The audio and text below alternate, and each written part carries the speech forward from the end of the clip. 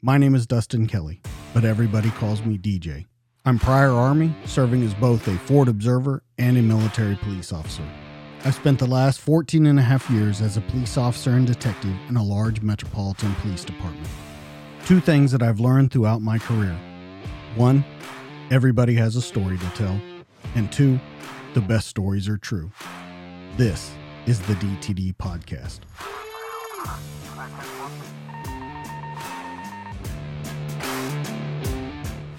And we're live.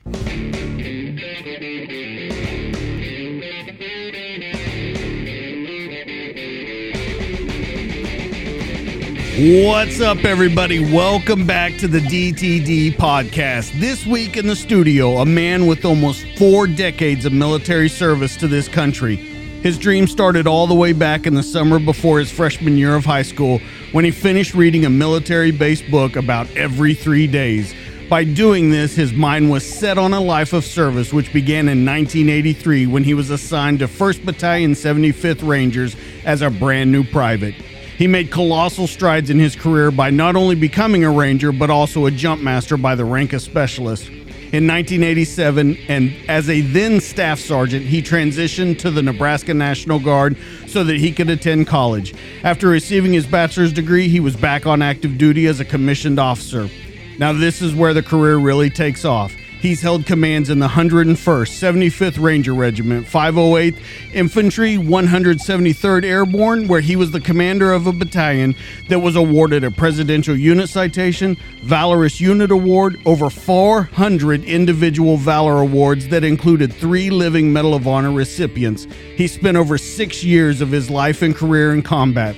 And he ended his illustrious career as the Director of Military Instruction at the United States Military Academy at West Point. And he's here to tell how his warrior's life has affected him, his immediate family, and his much, much larger adopted family, the soldiers under his command, and what he's doing in that second chapter of his life. I'm honored to introduce you to William Bill Oslin, Colonel, U.S. Army retired. How are you, sir? Hey, DJ. That was a heck of an intro, and really thank you for having me on. You know, I appreciate what you do for the first responder community and the military community, military personnel, and just highlighting that bond that generally makes us mutually supporting members to each other is pretty phenomenal. So well, thank you. Yeah, I'm absolutely, like I said, honored to meet you. There's so much that you've done. You've had such a crazy career, not only where you've touched a lot of different lives, but just things that how you went about things was so incredible to me and so interesting to me. But I want to go all the way back to your childhood. I talked in the opening about you reading books and stuff.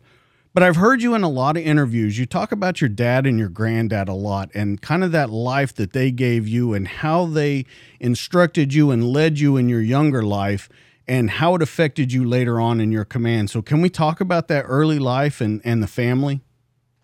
Yeah, I love talking about my family. And, you know, I grew up in a very modest family unit. My mom had my older sister and I when she was very young. Got divorced when I was I don't know 6 months old or something, and really fortunately for all of us, she found an incredible man that I call my dad. And again, just a blue collar worker, construction worker for the Minnesota Department of Transportation.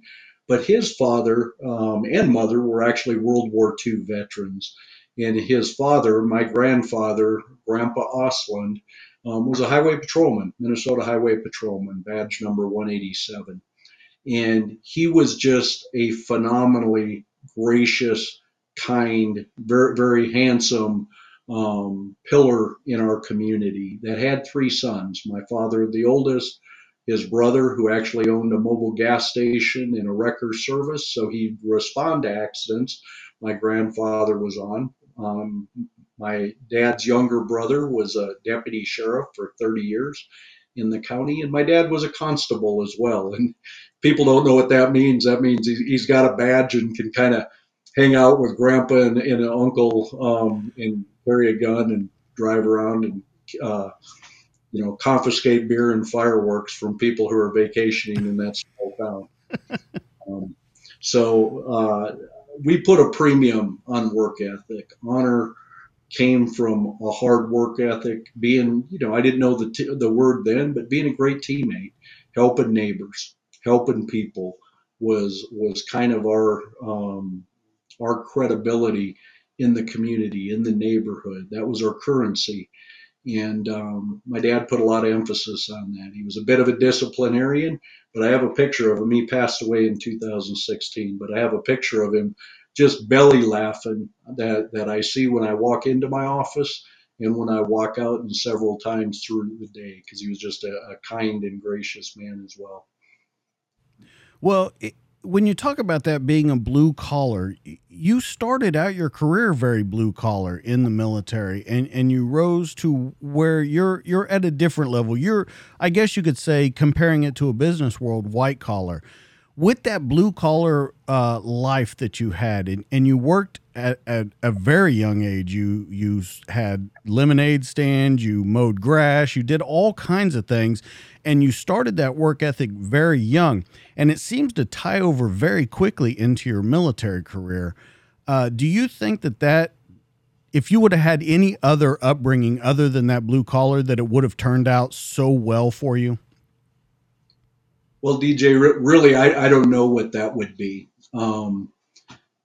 I'd look at, and again, the small community I lived in was Detroit Lakes, Minnesota. And in Detroit Lakes, it's a real vacation area, not only from for the people in Fargo Moorhead, which was the metropolis to us, about 50 miles east, but really from all over the country, all over Minnesota, the Midwest. But people would come from down south in vacation in that area. 412 lakes within 25 miles of Detroit Lakes.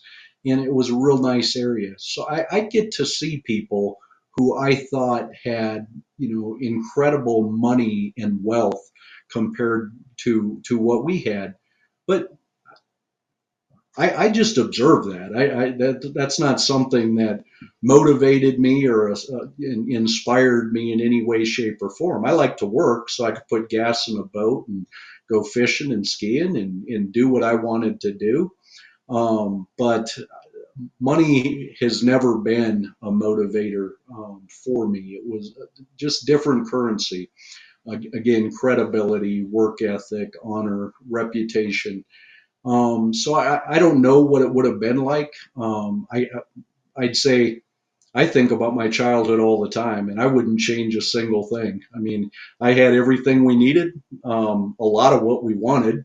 And the other thing, I ate breakfast with my mom and dad every morning before we went to school. They both went off to work when we got on the bus, and we ate dinner every day, plus or minus 2 minutes of 6 o'clock of 1800. We would sit down at the table and have dinner. Um, that's priceless. That's priceless. Well, that brings up a couple questions to me. Because of your career and you were gone so much, you had a wife, you had children, and I wanted to get into this a little later on, but I think it's a good time to bring it up right now. When you say that you would never trade that, you had breakfast with your parents every morning, you spent the days with them, you had dinner with them every night. That's a very different world from being in the military. So do you ever look at that, and I don't want to use the word regret it, but do you ever wish that it could have been a little different? Yeah. I have never ever thought of that. And I could feel that question coming out of you. And maybe I should have thought of that over the years. What a great childhood I had. I fortunately I still have a wife, and I have three kids who like coming home, two adult sons and a 15-year-old son. And as I say in many forums, I have a lot to atone for. And it's largely tied to work ethic, if you will. I don't think I ever lost my pride in being blue collar, and I'd make that comment. And I say blue collar as a badge of honor, and really mean that. I have so much respect for our soldiers and non-commissioned officers and our first responders. It's really in my heart that these people work hard and are grossly underpaid in dollars and cents. But I think most are it's bad to say overcompensated, but feel overcompensated for the pride that they have in that work. So, to the point, hey, maybe I should have thought about missing breakfast and dinner and many events with the family over years, but it just became kind of my connection to my country, my service, and became our family lifestyle from the time we were a family unit. When you talk about that blue collar, I want to go back to that again because it's so important to me throughout your entire service, throughout the entire thing that you've done, because you've always based everything you've done, everything that I've read about you, everywhere you've been, it's always been based in work and hard work, not calling people out. And I had heard some stories about when you went over to the 101st in the beginning and there was a lot of stuff, but you didn't really call anyone out. You just got it in order. So going back to that, being raised like that, that blue collar, you said that you never based it on money.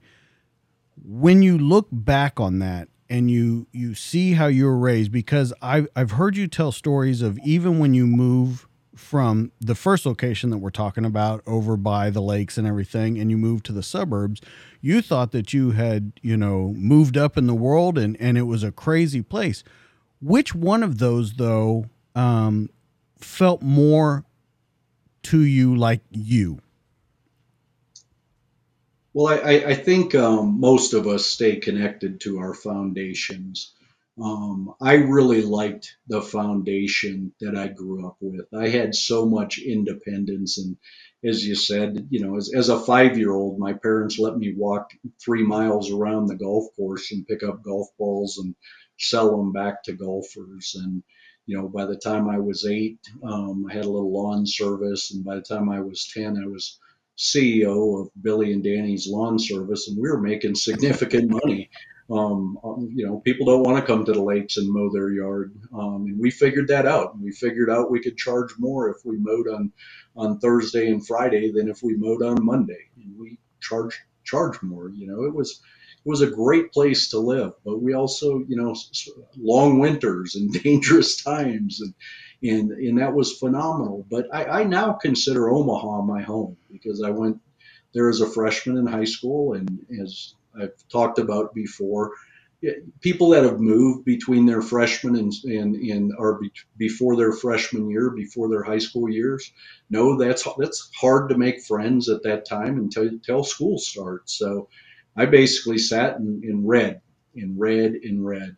When I hit school, I loved high school. I didn't have bad drama in high school. I liked it. I liked my friends. I liked my girlfriends. It was a great high school that we were in. I was above average student, not brilliant, but in the top 20%. I did okay. Didn't do any homework.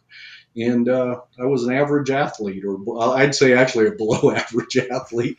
I got a mercy letter my senior year as a football player because I'd never played this sport. I played hockey. But I had a great coach, and I learned an incredible amount about resilience and toughness in 3-a-day football practices in Nebraska with kids that have been playing football since they were 5. So it was a good learning experience, and I love the suburban Omaha. I love going back there. My family's there, but it was definitely dichotomy of of places to live for sure. Do you think that a lot of that is gone today in society? That hard work, that drive to be something bigger or better than you are, always striving to do something different. Do you think a lot of that's gone now? Yeah, I would say most of the kids that I grew up with in Minnesota, there were 3 of us. Again, it was a vacation community, so from Memorial Day to Labor Day, there were people around us. After Labor Day, after that weekend, there were three of us my age within a mile. It was Danny, Denise, and I would go everywhere and do everything. But Denise's parents owned a resort with cabins and boats and everything. And she and her siblings worked very hard on that resort. So time was, we enjoyed our time off. We invested it and had a lot of fun. Danny and I did everything together, all of our odd jobs together.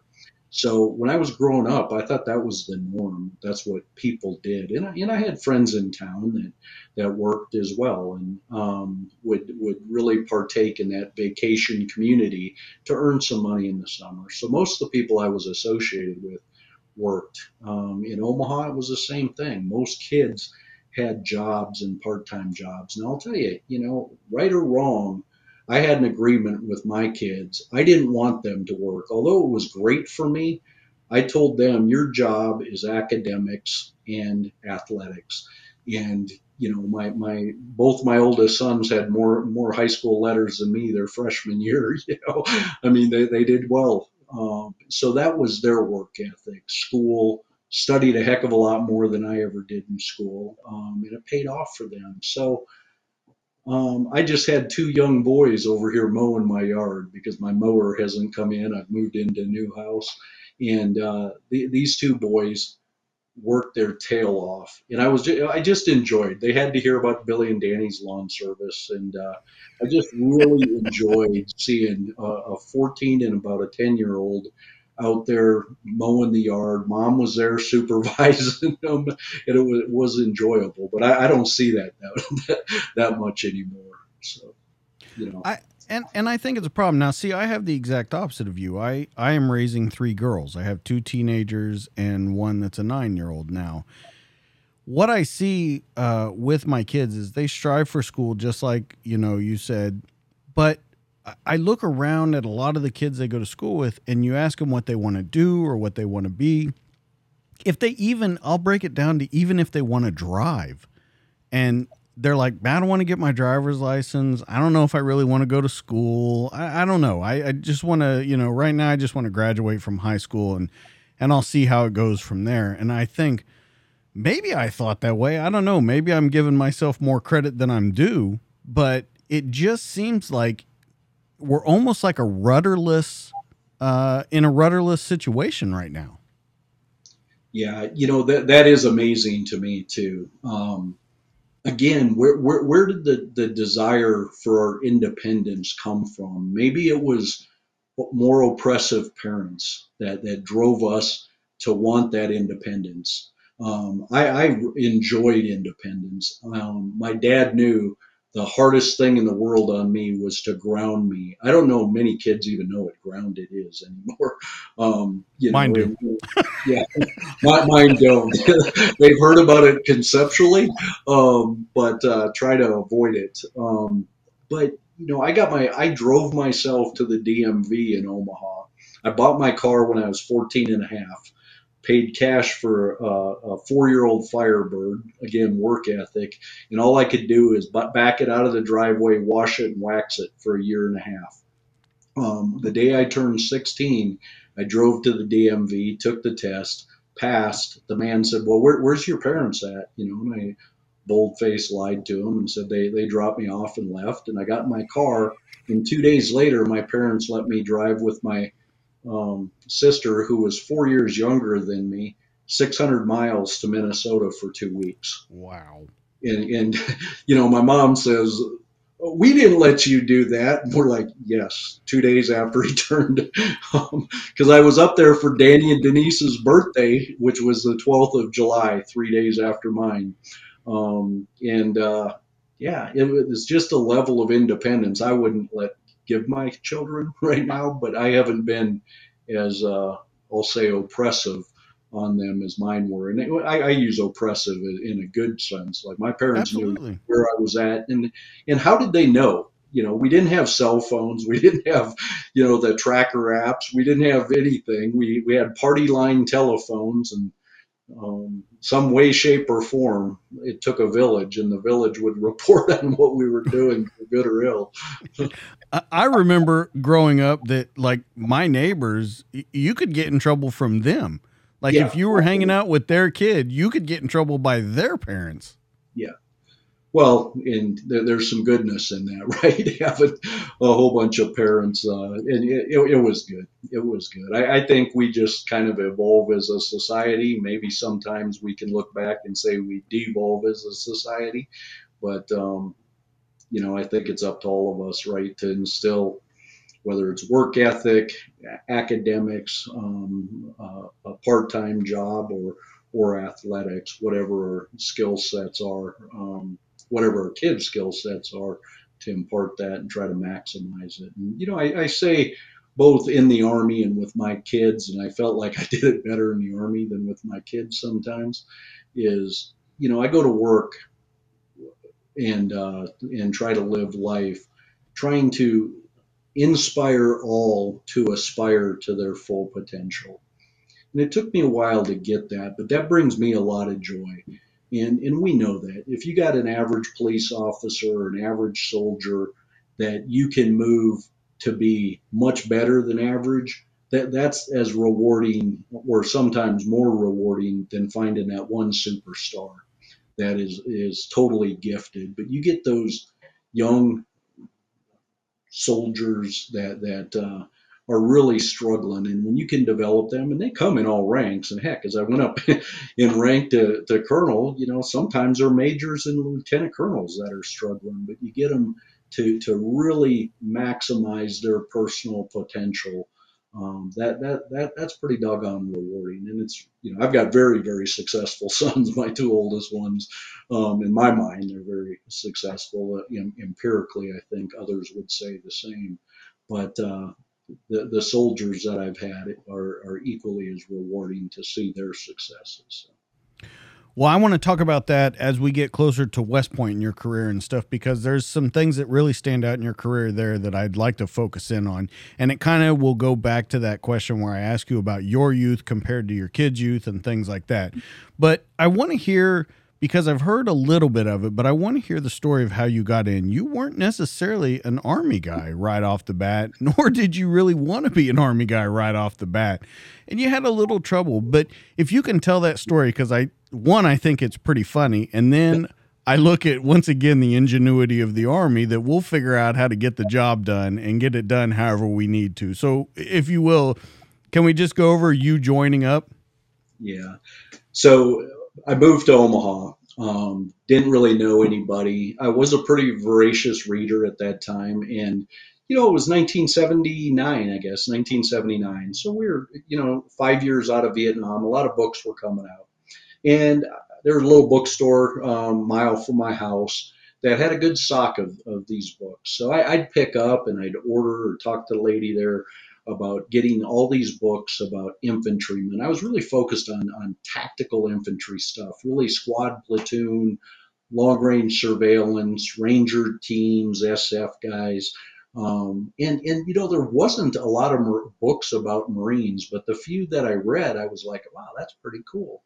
And I'm not exactly sure how my mind gravitated from all these Army books to wanting to grow up to be a Marine. And I'm sure it had to do with their advertisement campaign.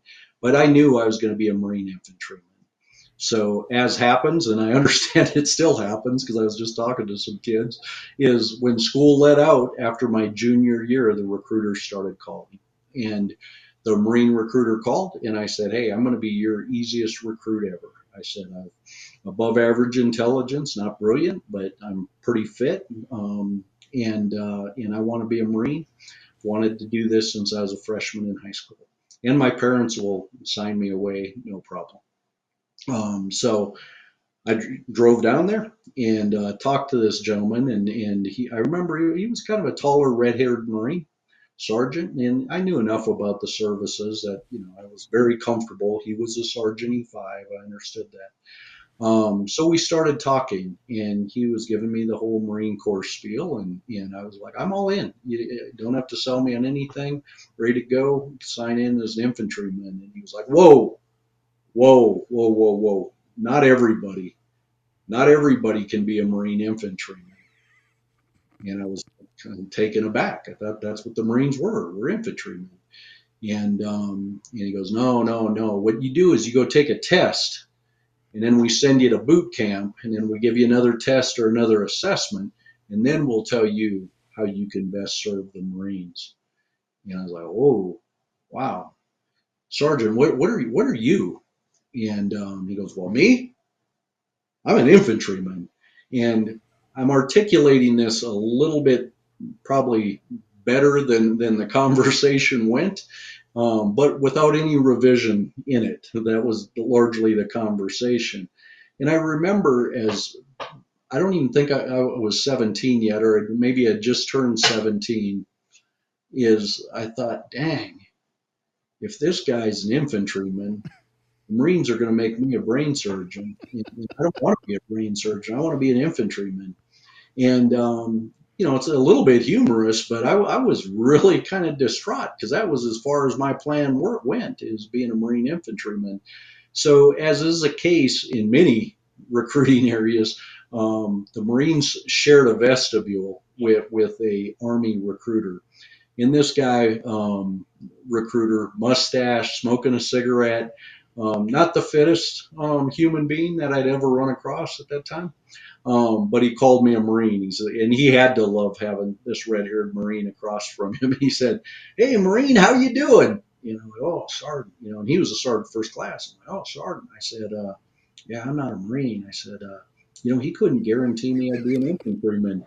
And this Sergeant first class station chief or whatever he was called drug me in there. He's, well, come on in. And they had these old things called tech tapes that would just like go kind of like an 8-track tape. They'd go forever. And he plugs in this infantry tape from the Army. And back in that day, that was pretty high tech, this little machine. And the Reagan era had already started. So we had Bradleys jumping over berms and M1 tanks shooting and Apache helicopters, all this business. I was like, holy smokes. But he knew he was just he hadn't even set the hook. Then he put it in the airborne tape with this music and drop it on Friar Drop Zone and oh God, that was cool. But then the hook came. Then he put in the Ranger tape. Guys in Zodiacs, camouflage, going down a little river, and M16 slung on them and coming out of the water and rappelling. And I was like, holy smokes. But what I took away from that is that gentleman told me, he said, this is all on you. Well, he was reading my mind. That's how my parents had raised me. That's how my grandparents had raised me, is, hey, it's all on you. It's up to you. You deliver, you be effects based, you deliver those effects and good things will happen. And he said, I can get you the contract, but you got to deliver. And that's all I needed. I spent 11 months, working out and reading everything I could. And hell, I got 5 people to sign up for that recruiting station, including my sister, the only person I ever talked into joining the Army. So they thought that was a pretty good find from that Marine Corps. Yeah, I'm sure that Marine was pretty upset when he saw everyone going next door. They should have given you like a punch card or something by bringing that many people over to him. Heck, it was better than that. I remember, and I had it for 20 years. I had a green Army T-shirt that they gave me that said Army on it, and I was so proud of that. But then number 5 got me a windbreaker. It was probably about a $4 windbreaker that said Army on it, and I was in high cotton then. It was good stuff. It was good. So going into your career, you get what you want. You start to go where you're going. Something interesting right off the bat about your career, though, is 2 different duty assignments that you went to war like the next day. There was battle the next day as you arrived at those. You're kind of a good luck Chuck for that kind of stuff.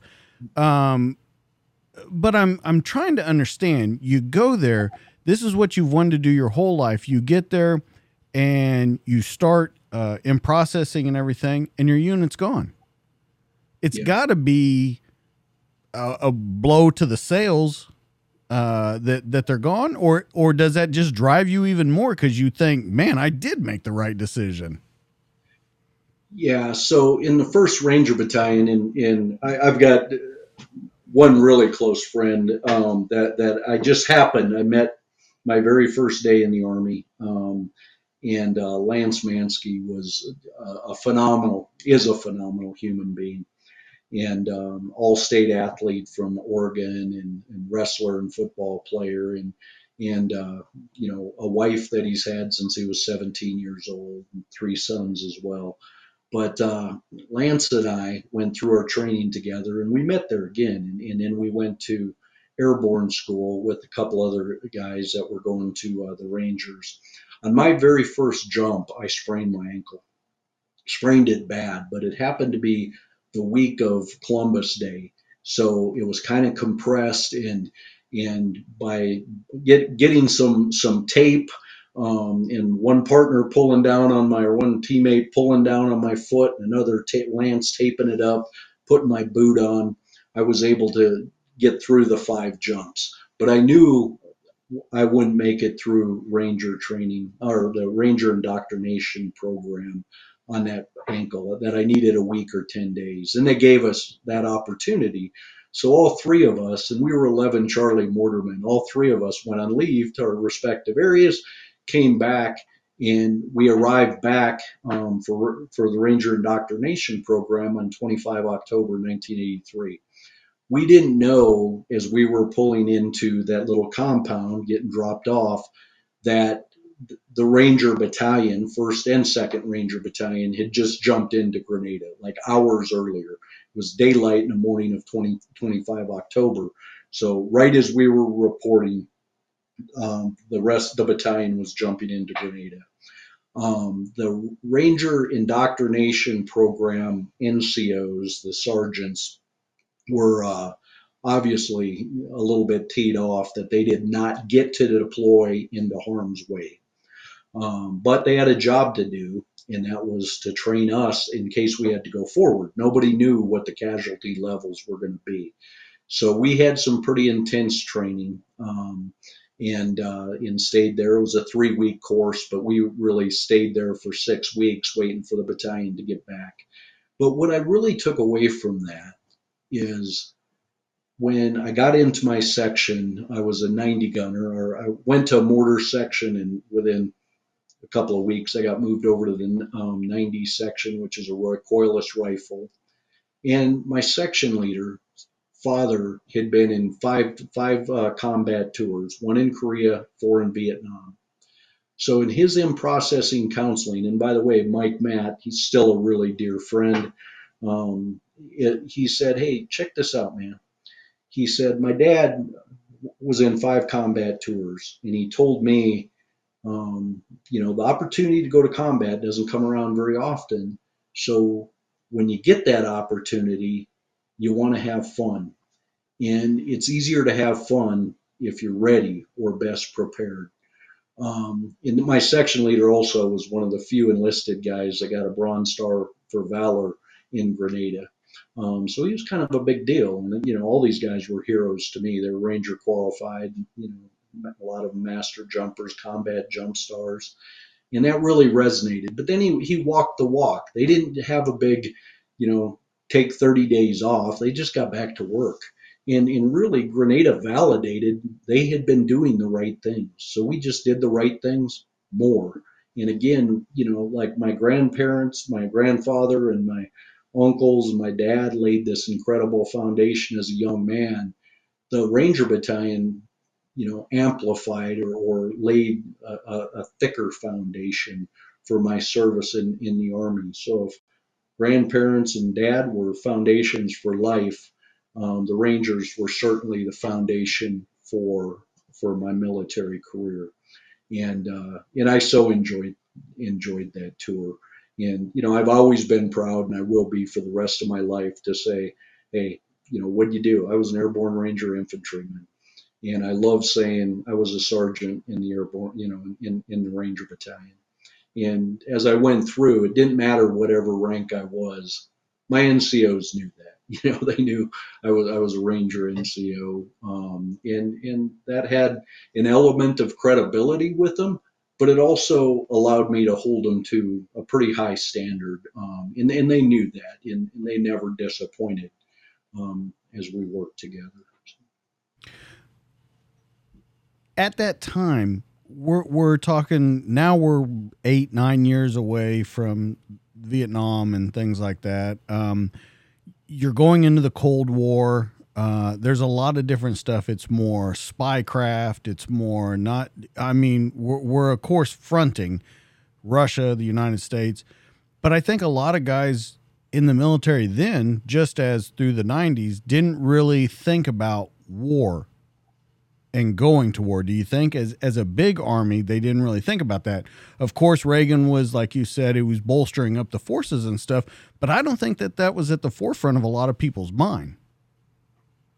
Yeah, it was at the forefront of ours literally every day. I mean, I thought about it, maybe dreamed about it, thought about it, to the point I honestly never, ever, ever thought I would live to be 20 years old.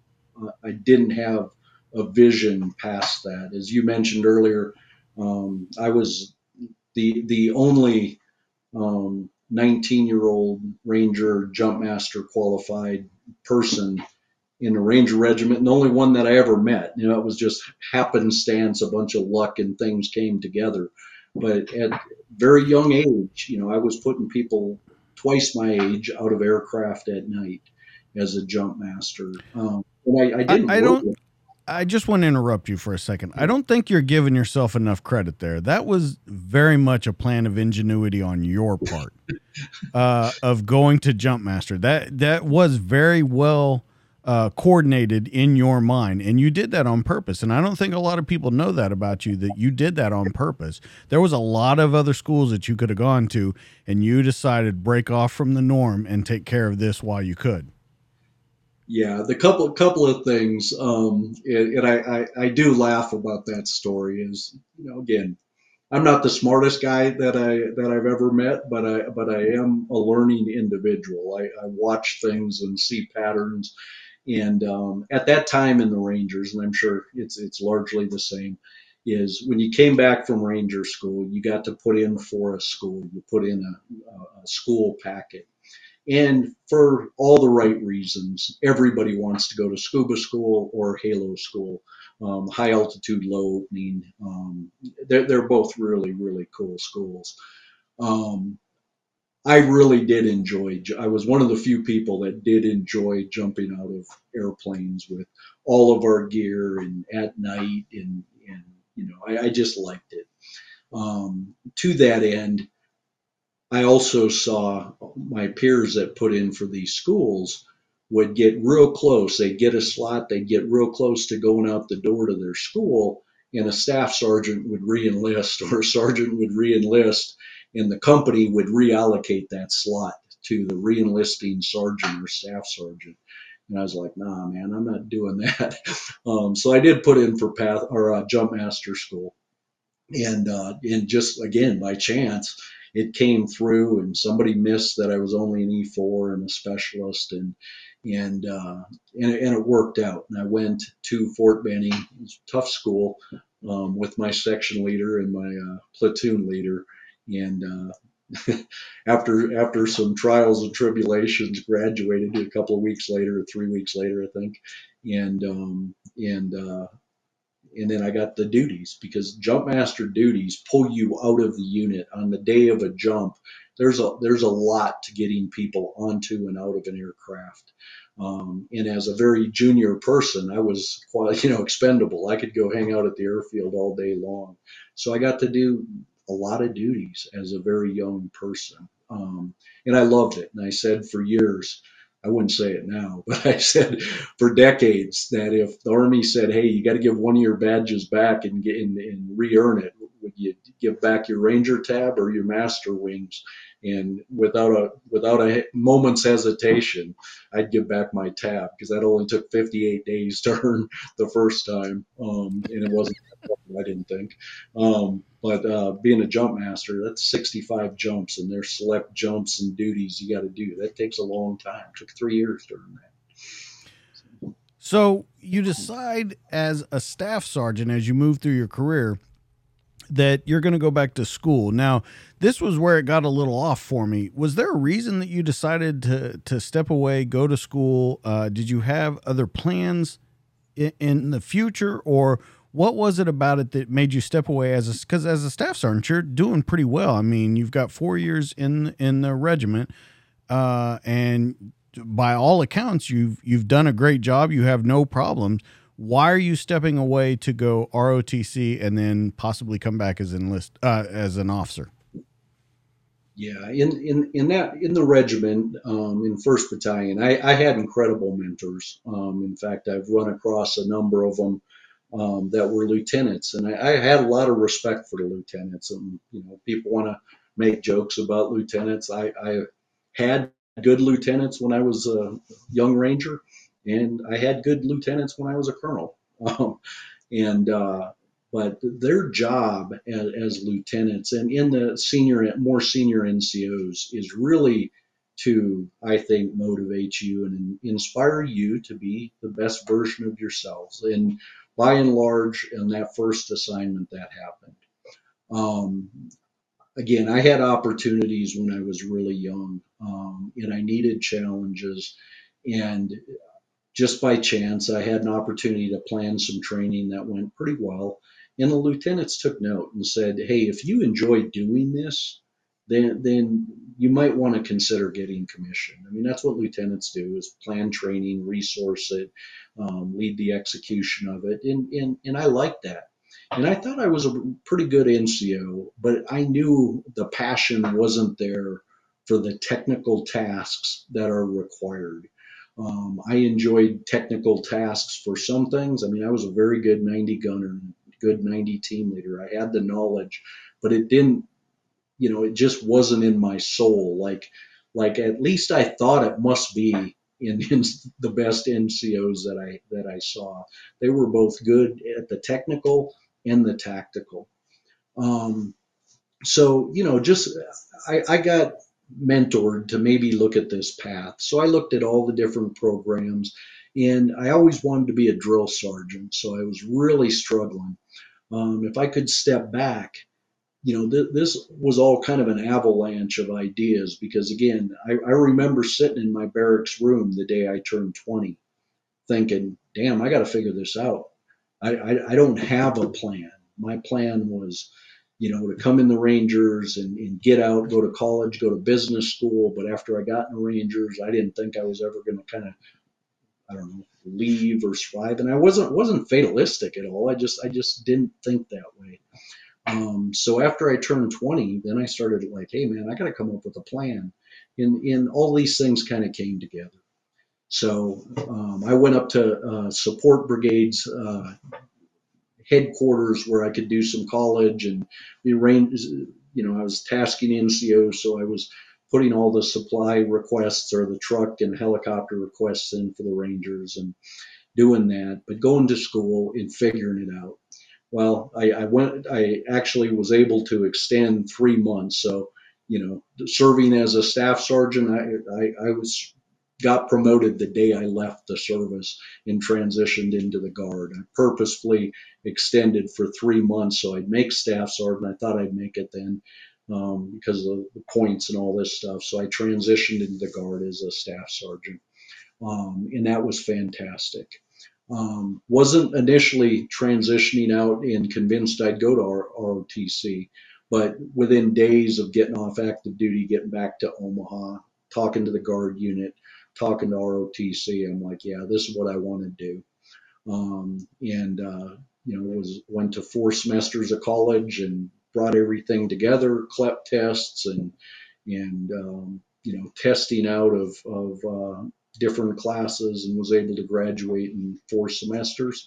And purposefully, with a high enough GPA that I was convinced the Army would actually send me back to school for an education. And that actually worked out. So just a couple weeks after graduating, I was back on active duty and at Fort Benning, Georgia, as an infantry officer. Comparing the two, enlisted life, officer life, and we'll get into your officer life because there was a lot more of your career in that. Which did you think you learned more from? Now, one was longer, like we just said, but everything that you're kind of based in the military is that enlisted life. Yeah, yeah, that was a foundation. That was absolute foundation, and it was a foundation like a Roman road. That's like a 13-layer road that lasts for thousands of years. That was the foundation. Um, and I say Rangers aren't perfect, but they are resilient and they are smart in learning organization, and figure out how to get the best version of people out of themselves. And the young men that leave the Rangers, come into and then leave, are generally pretty successful. And I know we might talk about West Point later. There's a lot of similarities between showing up at West Point as a plebe and showing up in the Rangers as a new Ranger. If you look for the similarities, they're there. And if you maximize the opportunities, both pathways are pretty doggone similar. Because I've heard you talk a lot about West Point and how much you liked being there. Do you think it's because there's so many similarities between that and the Rangers is why you love that assignment so much? I think by the time I got to go there as a post company command captain, I think I was able to see the similarities. But I also, both tours as a captain and my final tour in the Army as a colonel, I also saw incredible missed opportunities in the at West Point. I thought the Rangers were exponentially better at getting the most out of people. Um, I think there's a lot of latent potential at West Point for a lot of reasons that I can go into later. But um, yeah, I enjoyed that. I enjoyed being the director of military instruction and being able to get the most out of many, not out of all, but the most out of many, when I was there. So coming back, you're big Army. As you come back in, you're not with the Rangers anymore, and you're gone to the 101st. Correct? As you come back, you're commissioned. You come back to the 101st, and this was the tour that included Desert Shield, Desert Storm. But as you come back there, it's a completely different world for two different reasons. One, you're coming back as an officer, which is a way different life than an enlisted guy or an NCO, which you were. And number two, you're a big Army, and the way they approach things is like we talked about before. I don't think war was on their mind. I don't think that a lot of things that you had trained and put into your mindset transferred over to that. Would you agree? So you're way behind the power curve on a lot of things getting there. Yeah, no, I think you characterized it well. And the only time I really served in a true division was as a second lieutenant in the Army, and our second a few months as a first lieutenant. Um, and I'll explain that. I mean, that was 101st Airborne Division. The entire division was there. After I left that assignment, I was in either separate brigades, the 173rd Airborne Brigade, the 75th Ranger Regiment. My brigade command was 968 miles from the division headquarters in 1st ID. Certainly a division, but I was kind of off by myself. When I was a company commander in Korea, I was in the 2nd Infantry Division, but those brigades are very dispersed and very separate. So I enjoyed that. I enjoyed kind of avoiding the big Army. There's pros and cons to that. But as you said, 101st, and I'm pretty adamant about this, had taken their eye off the ball a bit on the whole combat thing. They'd been hadn't been in combat since Vietnam. I think they felt a little bit left out on some of the things that, some of the contingency operations and combat operations that had occurred in the 80s. And my story is I showed up there 1 August 1990. And by that time, I had 7 years in an infantry company. I was adamant about not being the best NCO in the company, but trying to learn how to be an officer from the lieutenants. And day one, I was told, "Hey, you're the arms room officer. Okay, that's additional duty. Go check it out." Whether you're a police officer or first responder military person, I hope you can appreciate this. Is when I opened the arms room door, every weapon was visibly dirty. Every piece of equipment I saw. Wait a minute. From the door, you could see that every weapon was visibly dirty. Every weapon that I saw, I could tell Okay. was visibly dirty. Yeah. But I mean, it was just that. And the reason was, and this isn't bashing on this unit in particular, but it was an experience that really set in my mind, juxtaposed between the Rangers and regular Army. And the reason they had come in on a Thursday and put the weapons in a room, it's now and took a 4-day weekend, and now it's Monday, and they had a plan to take the weapons out and clean them. But I just walked down and talked to the current arms room officer and talked to a first sergeant and just said, hey, I'm kind of used to rifle companies rotating around rifles. I know I'm the new guy, but these are pretty dirty, and I think we ought to take them out. And they were a little embarrassed, but we got a plan. Everybody took the weapons out and started cleaning them in all the equipment, and we did that. And there just wasn't that urgency innately in the company. And then 2 August 1990, Iraq invaded Kuwait, and we're all watching the news. And 7 August, 101st gets alerted to deploy to Desert Shield. So that was pretty quick turn. And then 11 September, we deployed. But between 7 August and 11 September, we were loading weapons and ammunition in my Ford Ranger pickup truck, driving to the ranges, stuff I've never done the rest of my career, but everything was waived there for good reason. And we learned an incredible amount. But fortunately, we had Desert Shield to really, really hone our individual and collective task training that we needed to do. And I felt pretty confident when we were called to do the largest air assault in history in Desert Shield, Desert Storm, that we were as prepared as we could be. And it was over pretty quickly, but it seeded a lot of things in my mind. What did seed in the Rangers? I always felt prepared. In 101st, for a brief period of time, I didn't feel prepared, but I felt uber responsible for the people that I was in charge of. And I vowed I would never, ever, ever be unprepared again. And to that end, that drove a lot of things you talked about up front, DJ, is, hey, did you miss breakfast? Did you miss dinner? Did you ever think? In retrospect, I probably pushed units too hard. And I probably took time away from my family that I should have been able to calibrate better on. But I also had no regrets when we went into combat. And I had regrets. We lost people, but I think if we wouldn't have prepared as hard as we did, we would have lost more. So that was a trade-off I was willing to make throughout my career. Well, a couple questions come up from that. The first one that comes up from that is that when you say that you weren't prepared at the 101st, are you worried because even though you haven't been in combat yet, you've been in units that have deployed, you've been around these guys that have deployed, recently deployed, and you go here, they're not quite ready. You see the weapons. I'm sure that with the weapons being that way, it's kind of a windfall to the rest of everything that's going on, whether that be operations, uniforms, morale, all that kind of stuff. Going over, now you see we're going to war. Are you nervous that we're going? I wasn't nervous at all, really. Again, everybody says this, but it's true.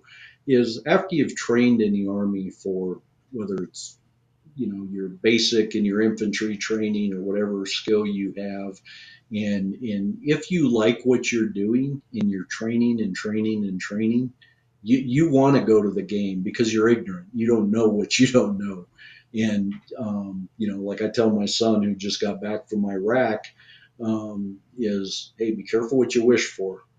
There's a lot of people that have the combat accolades that died getting them. So I'll be adamant about, for a period, early period of my career, I couldn't wait to get in combat. But shortly after being in combat and losing people in combat, you realize, hey, I'd be just as happy training for the rest of my life and preparing. But there's some balance in there. With the 101st, I wasn't nervous. I just felt I had a lot of work to do, and we were going to figure it out. And I had, NCOs that, heck, one of them had literally, my weapons squad leader had literally landed on the beaches of Vietnam in June of 1965, a month before I was Wow. born. I mean, he was just like an icon, right? Um, and he wasn't the fastest runner in the platoon, and couldn't carry the heaviest load, but doggone it, I maximized that guy. And he was kind of like, pops right there. And hell, he was older than my dad, and he was an icon. But how do you maximize those people so we can move from where we are right now to something much, much better and much more prepared? And that's what we worked on. And, it's pretty rewarding. Some of those cats still reach out occasionally, and one lives, 70 miles from me. So it's pretty rewarding to have those relationships. And so after you go there and you see what war is really about, you experience it firsthand, you experience losing people, you say that you could train for the rest of your life and be just as happy. When you see it firsthand, the mind state that changes on you. Before we talked about you weren't fatalistic, but you thought, I'm not going to live past 20. You see this in real life. You see what's going on, the destruction, the things that are being done to people, the unspeakable things. Does it go back to that thought, or does it completely change your way of thinking into maybe even more of a positive way? Yeah. Well, first for Desert Storm for me, and I think everybody in my platoon would agree that our training in Desert Shield was a hell of a lot harder than Desert Storm. We got to see some of the direct destruction. What I took away from the Desert Storm is literally my empathy for the enemy grew in Desert Storm. I felt, damn, I'm glad I'm on this side right here. And after 40 days of bombing and seeing the aircraft fly over, and it was out of direct eyesight, but you could see the flashes and hear the booms for 40 days. I was just never more proud to be an American, but I was empathetic for the Iraqis. And the first wounded Iraqi I saw was a Republican Guard tank captain. And I remember, I mean, I can picture him like I'm looking at him right now. Very handsome man, like the Iraqis I saw on other tours, big mustache and leather jacket, and his eyes were kind of darting around, and I had nothing but empathy for that guy and just thought, that could be me laying on a damn stretcher. That could be one of our pilots laying on a stretcher somewhere. And we are just adamantly, going to take care of that guy and respect him, got him medevaced, and, obviously never heard what happened to him. I'm confident he survived that fight, but um, that's what sticks in my mind about Desert Shield and Desert Storm. A lot of great learning, validated my training that we put together as a platoon. And again, another layer of that foundation of how I opted to train going forward. Now, when I came back from Desert Storm, um, we had a number of changes of command, and I got a phenomenal company commander. And, then Lieutenant Colonel Petraeus came in as a battalion commander. He'd been away from the infantry a long time, but he was also a very intelligent man that tapped into people, and he also innately got the most out of people. That's what he does, is gets the most out of people. So I had a lot of latitude working for him, and had opportunities to have a really outsized impact on the battalion going forward from Desert Storm, and that was a very good experience. As you see it, you said you come back, you get a good company commander, you get a good battalion commander. Does your thoughts on war change? I know you said that you could do training for the rest of your life and be just as happy.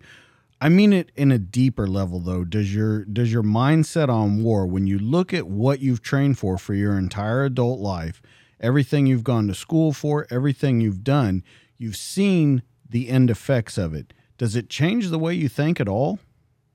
It, the things that changed in me is how I wanted to prepare units for combat. And I early in my life in the Rangers and then as a lieutenant validated that there are certain things that infantrymen need to focus on. And the Rangers came up with the big five, but it's basically shoot, move, communicate, treat, and lead.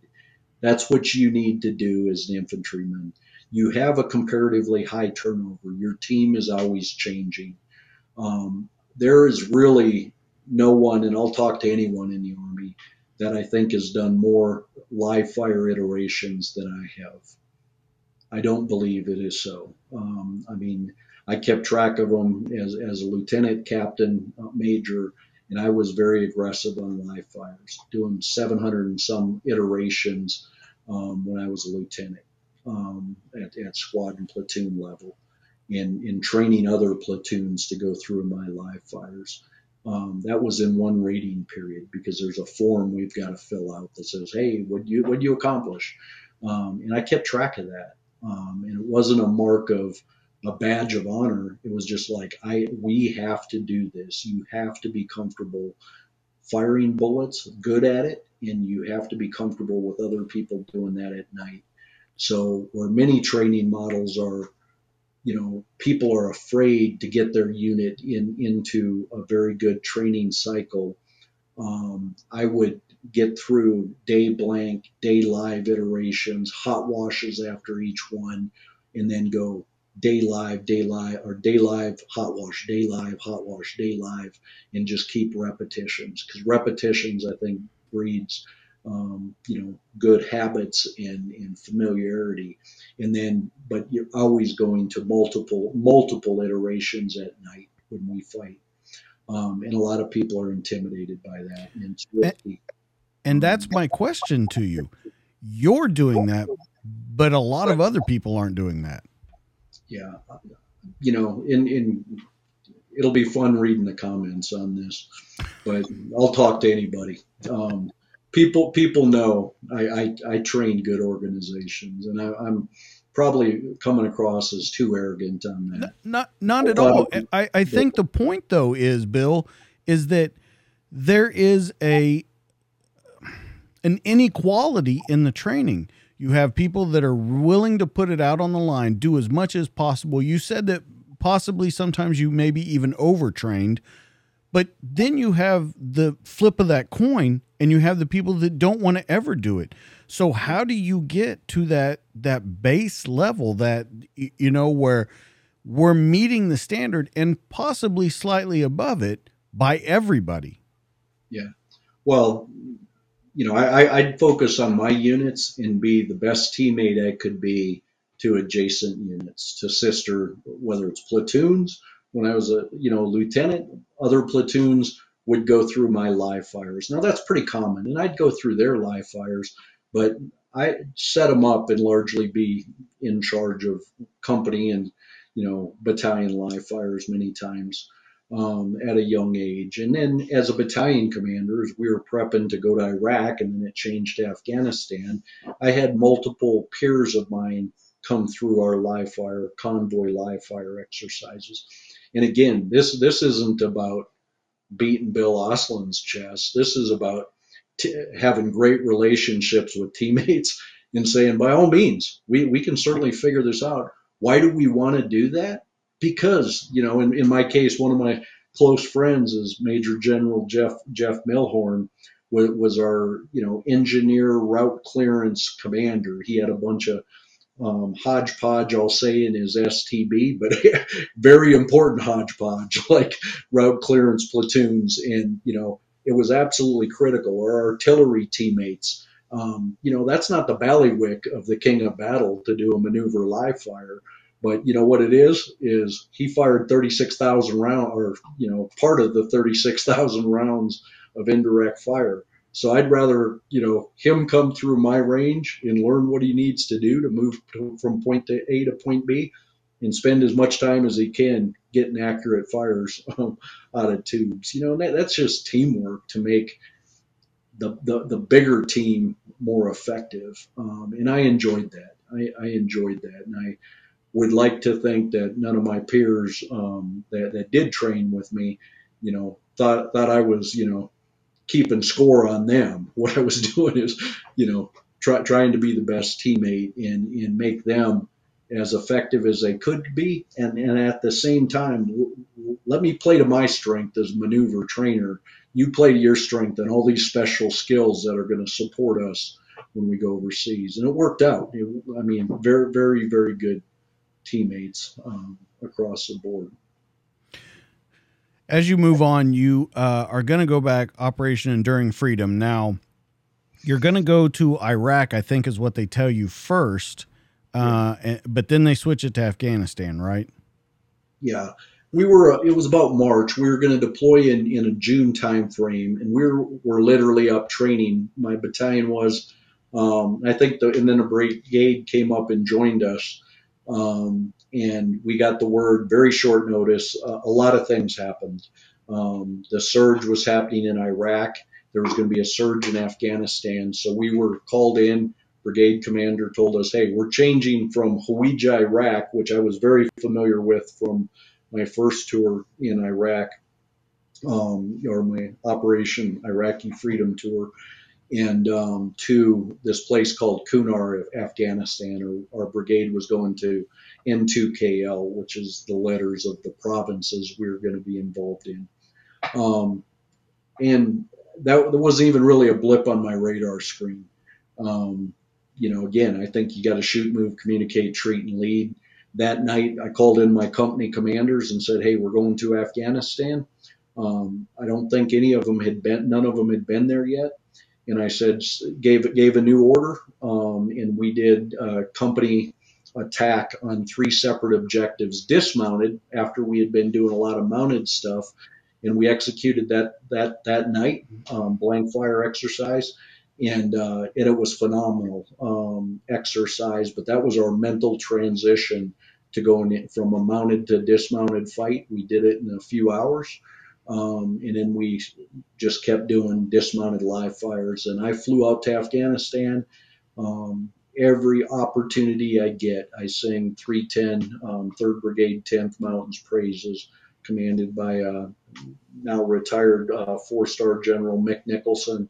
Phenomenal leader, brought us in there, trained us, taught us, really good academics. Then he passed me off to the battalion commander I was replacing, was Chris Cavoli. Chris Cavoli's now 4-star general and I'm sure going to be confirmed as the Supreme Allied Commander Europe if he hasn't done so already. But Chris set an exceptionally high bar on how to take in a unit and get them best prepared to replace him, which had an impact on me as we talk about WANOT. What's the bar to prepare the people following you to be most successful? Chris set that bar very high. And then I went back to the training area in Germany a few days later and pulled in all staff sergeants and above and briefed them on, hey, this is what the fight is. Here's a slideshow. This is what it looks like. This is what we're doing. I think our training plan is right, but we've got to spend more time humping in the mountains and take advantage and get tougher than we are. And that was our transition. When you go there, I want to, how old are your kids at this point? They were 7 and 9 when I deployed, and then my youngest was born by cesarean section 10 days before I left. Okay, so this is where I want to go into this. Yeah. There was a speech that you gave in front of your children, your wife, and your troops, and it went to something, I'm going to maybe butcher it a little bit, but it went to something as in, when we leave here, we go over to where we're going, I'm going to care about you guys as much or more than I care about these guys sitting right here. I think a lot of people took that the wrong way when they hear that story, but to hear you explain what you meant by it, because you said that you used this speech numerous times in your career. I would like you to explain it, because as you put context to it, it gives it a whole new meaning. Yeah. Two things on what I said in an auditorium with all of my paratroopers from the ROC, some of their family members who had come to see them off, and we were a few days from deploying, and I had my wife, 9-year-old, and my 10-month-old in her arms, and they were in the front row, and my wife, phenomenal military wife, she's a former private first class, and very much, is also um, into supporting our community. And I said, hey, in a few short days, I'm going to care more about you paratroopers than I care about these three boys in this front row. I didn't mean it to hurt my wife. My kids were too young to understand what I was saying that time. Um, and, I don't um, justify it, but I don't apologize for it, because what I meant is, in my mind, those three boys were going to be in very good hands in their mother's arms, and she's, a lioness. They would be fine.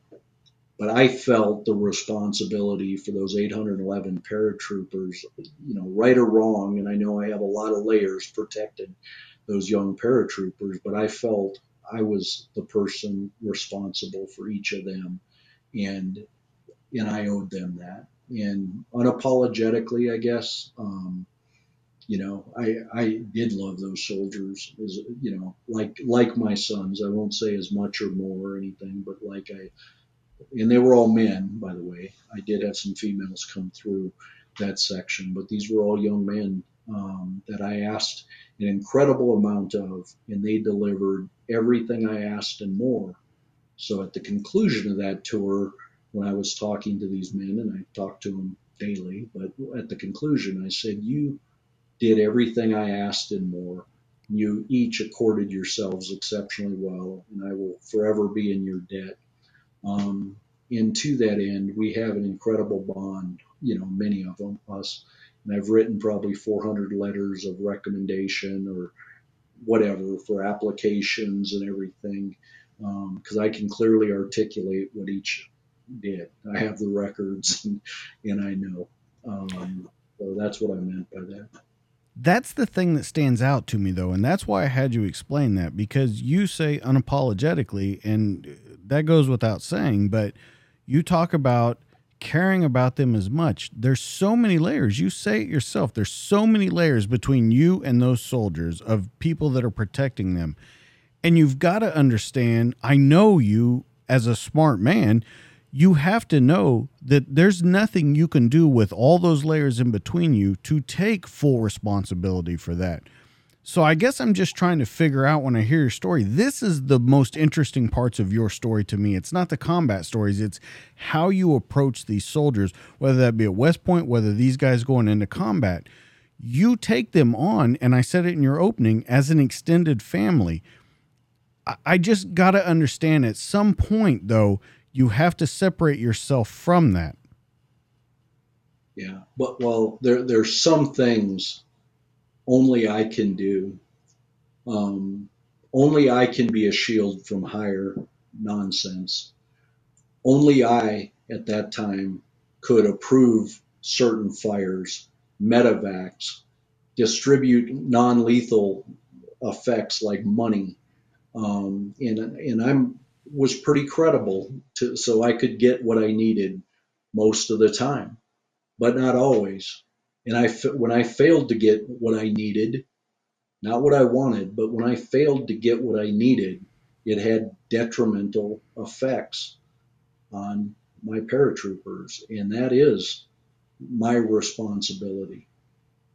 I don't pass it up. I don't, hey, the brigade commander let me down here. General so and so let me down here. It doesn't work that way. Somebody's got to take it. There were many a times I wish other people above me would have owned a few things and taken it to the same degree that I thought they should have. But that doesn't let me off the hook for doing every single thing I can do for the people under my charge. And at times that went to adjacent units. I do feel that, I mean, that's part of Army culture is to be a good teammate and care about your adjacent unit. You know, the most honorable mission that I've done in my life is recover a staff sergeant's body in another squadron sector because they were just unable to do it. And, you know, we would have risked our entire battalion to police that individual up. And as it was, we risked a company plus. Fortunately, we didn't take any casualties. You know, me and two others fell out of a helicopter, and that was okay. That was, you know, scrapes and bumps, and we were comparatively okay. But my And you were point, a jump master, so yeah, I'm sure you could roll very well when you hit the ground. yeah, it was okay. Well, I didn't leave the battlefield. But you know, the point is that yeah, there is a sense of responsibility, and I'm not the only, you know, I'm not like the Lone Ranger out there that only feels this way. I know plenty of people that feel this way and do it as well as I do or better. You know, and unfortunately, I know a few that don't. But that's, you know, that's not my responsibility. My responsibility is down and in and as much out left and right as I can, as is tolerated. And I guess the point that I'm driving at with that though is that when when you take on that much responsibility, when you let it build in your mind that much, that has got to be overwhelming at points. Yeah, I didn't feel that. I felt, you know, that was just part of me, you know, part of my DNA. I suppose if you're a brilliant person and have just an incredibly strong mind, you don't know you're brilliant. Likewise, if you're not smart, you don't really know that. It's just part of you, right? You know, you might be able to look left and right and go, man, I'm not as smart as that guy, but you know, I think it's really hard to know, you know, I don't know, to analyze what is part of your DNA, what is really inside your heart. Now, if you're faking it and you're going out and giving a rah-rah speech and you don't, you know, really feel that way, I mean, then you know it. But if you feel that, I don't think you can separate that from, you know, from your body or feel. I didn't feel overwhelmed. And you know that went to the resilience and how we attack things as an organization. Not how I did, but as we, you know, attack things. How did we deal with casualties?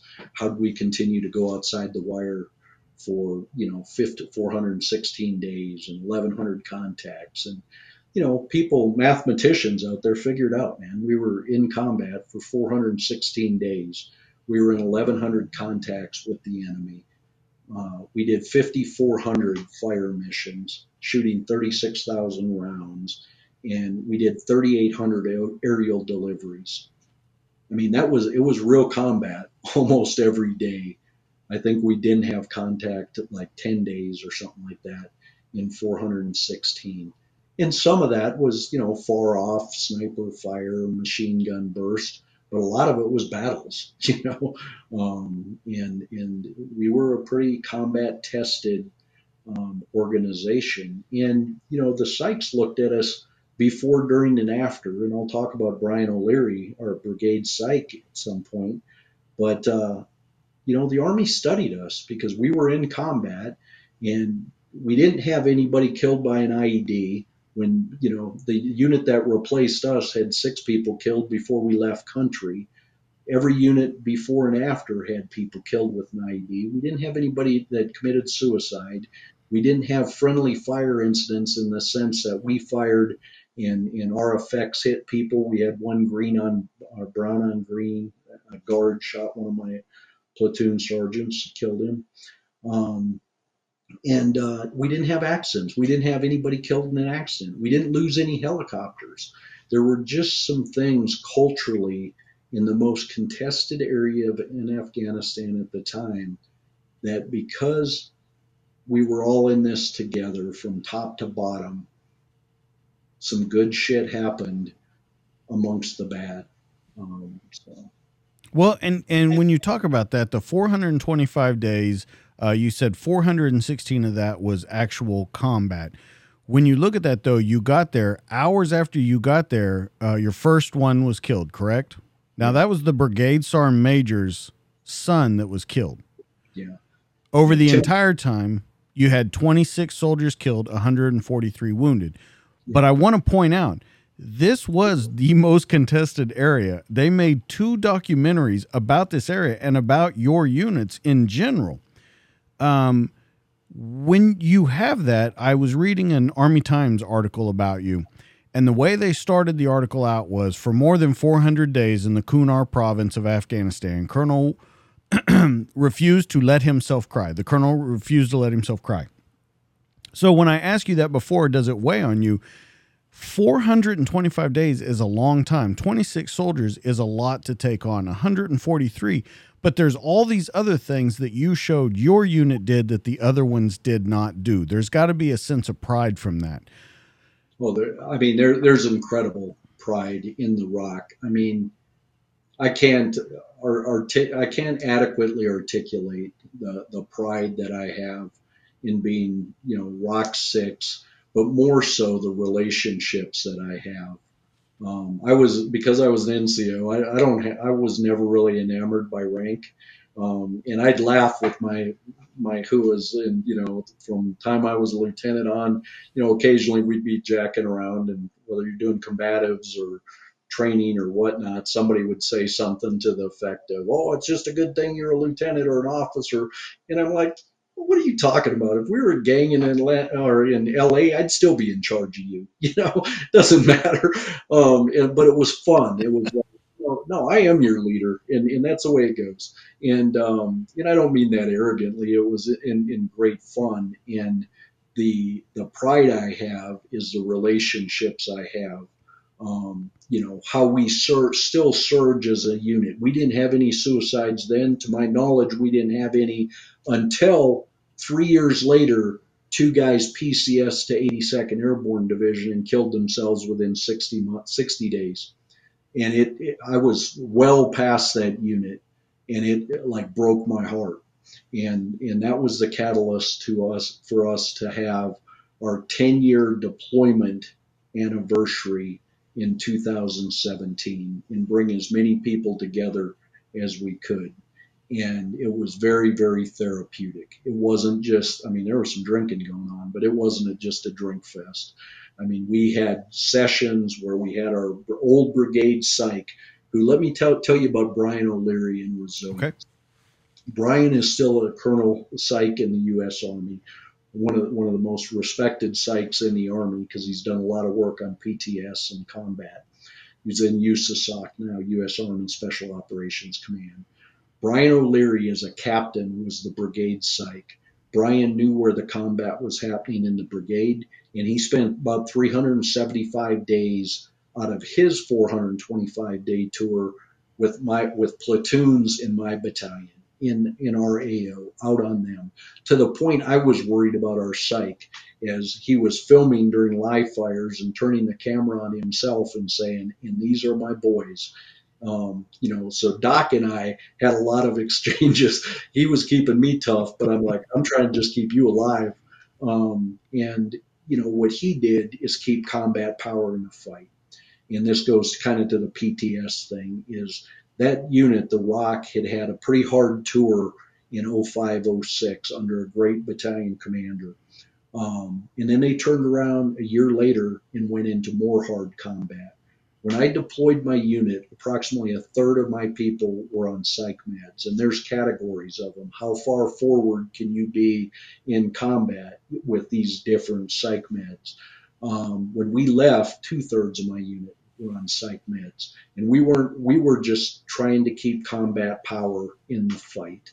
So between Doc O'Leary and Chaplain Schnar, both of those two men were out with these platoons all the time. But the men saw my Sergeant Major Brad Myers, and I talking to the Sykes and the chaplains very freely and talking about well-being long before well-being and mental health was a thing, and I'd tell them, hey, they'd say, hey, sir, I appreciate, you making these resources available, talking to us about this. I'm like, hey, I'm just selfishly trying to keep you healthy enough to keep you in harm's way. Man, don't thank me for anything. And paratroopers, when they kind of hear that they're not being coddled, kind of appreciate that. When they don't think, when they just think it's normal, hey, this is what we do to stay in the fight, I think it helped people.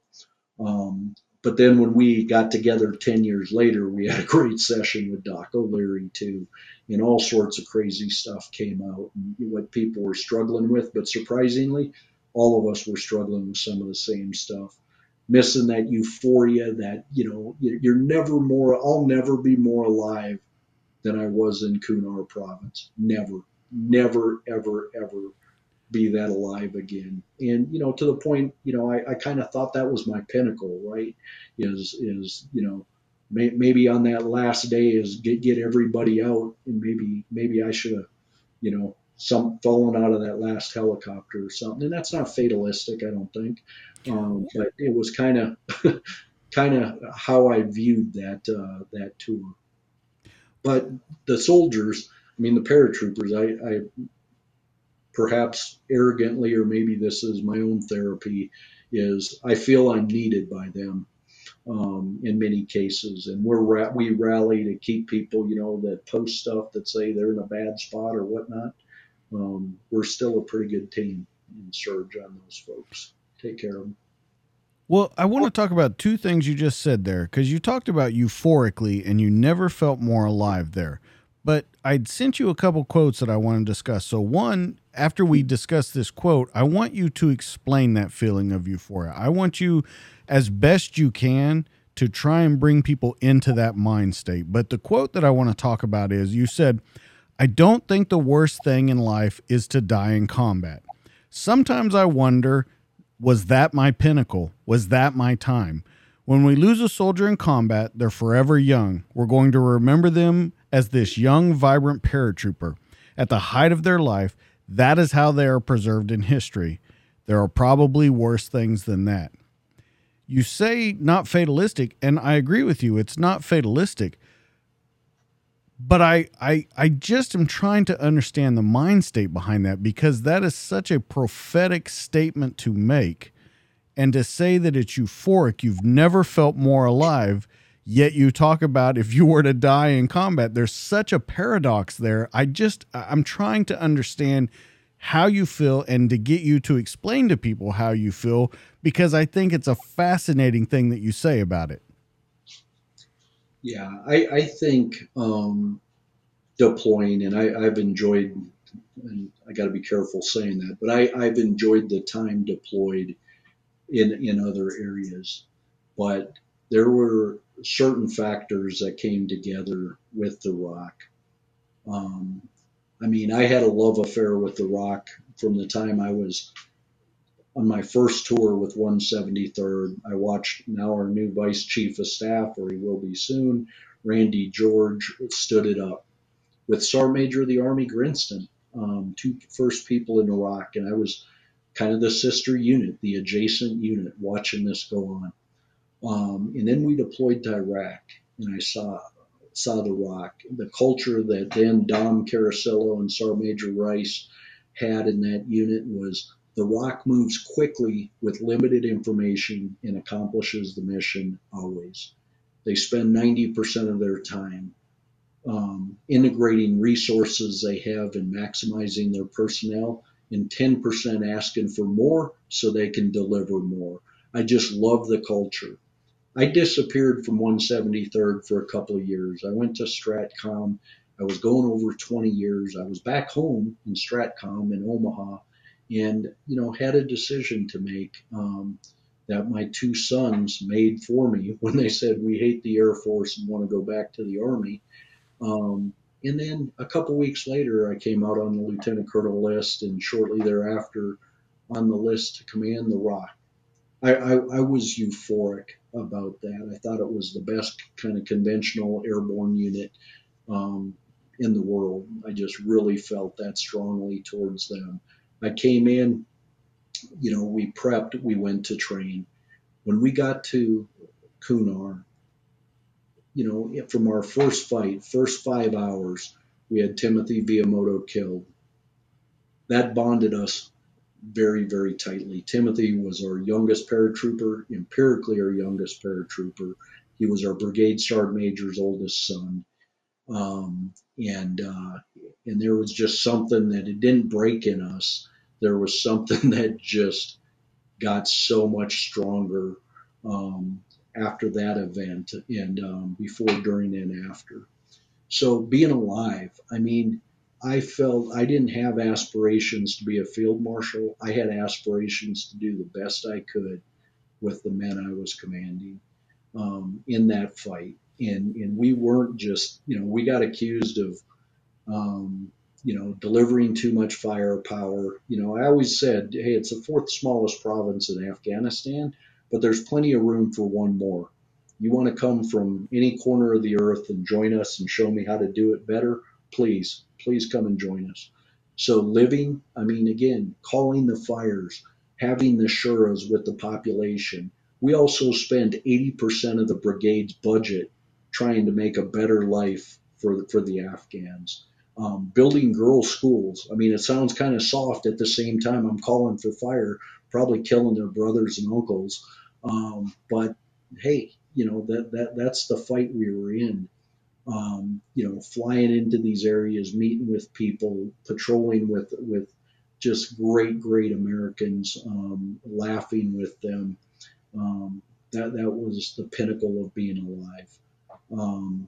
What about dying in combat? Again, I wouldn't wish it on any family, and I am not trying to say, hey, well, it's not so bad. Yeah, I got the opportunity to think about that every day when my son was in Iraq. Hardest deployment I've been on. But I know if he fell doing what he wanted to do, I would honor that young man for the rest of my life, and he wouldn't be a day older because I'd have pictures of him from when he deployed, and that's how I would remember him forever. Now we're 15 years past Timothy Viamoto's death. I'm very close with his family. And Timothy, yeah, he never got to buy a house. He never got to buy a car. He never got to legally drink a beer. He never got to go to college. Never got to have kids. Never got to marry. But the best we can do is say, but doggone, look at that paratrooper. And he's barrel-chested, flat-bellied, thick-legged freedom fighter forever. And that's how we'll remember him. Now, one thing I did do is we made a hell of a ROC yearbook before we left. We had everybody take a professional picture. A lot of paratroopers don't like to wear their doodads on their uniform, but I made them do it. And a lot of the paratroopers didn't buy those photos, but you know what? An awful lot of moms bought them. And those pictures were invaluable to the Gold Star mothers and Gold Star wives. And I've got a yearbook up on my shelf here, but doggone is it ever therapeutic to look through that. And we have all our KIAs on their own individual page. And it is a good reminder of, hey, could be worse things could come back from that deployment. And hell, 4 people just got killed on I-25, 4 miles from me today. Nobody's going to really remember them other than their families, and I'm not taking away from that. But those friends aren't going to remember them the same way I'm going to remember these paratroopers.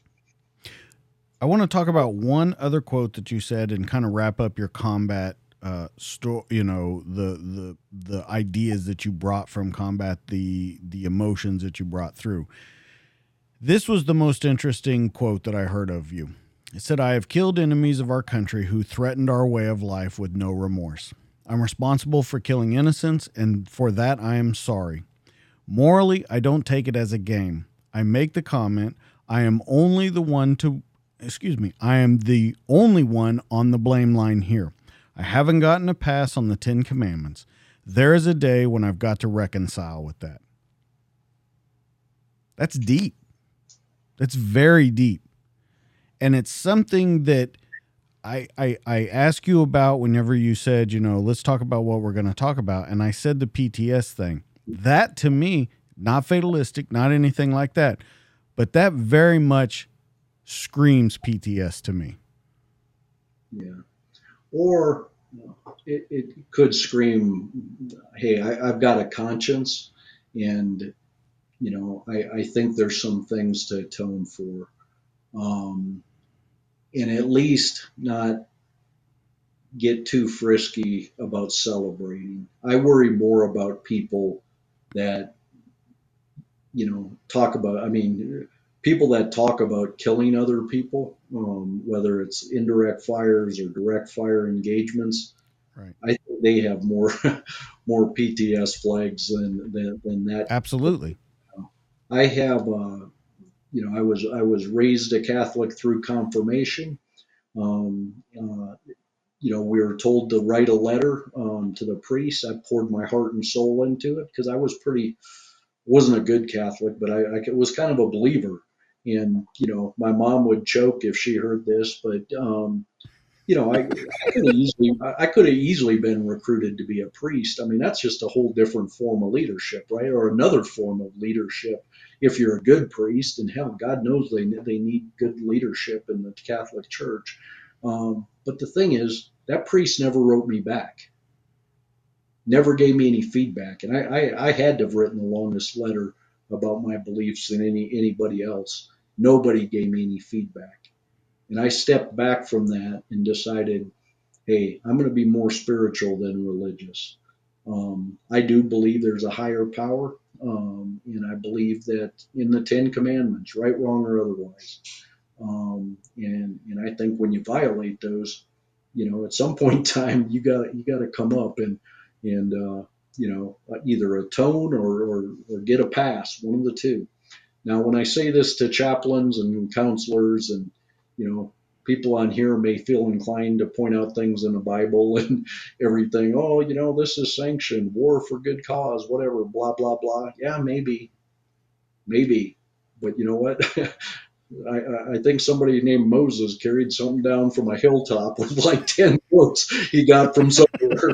It was pretty clear intent. I'm kind of an intent and effects based, and both of those kind of line up. So this is just something I've got to deal with. But then there's a more practical point to this is people take the lead of the commander, and I'd say if they respect the commander, they take it more seriously and longer.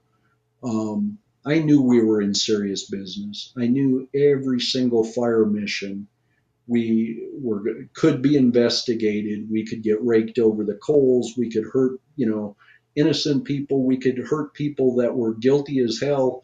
That were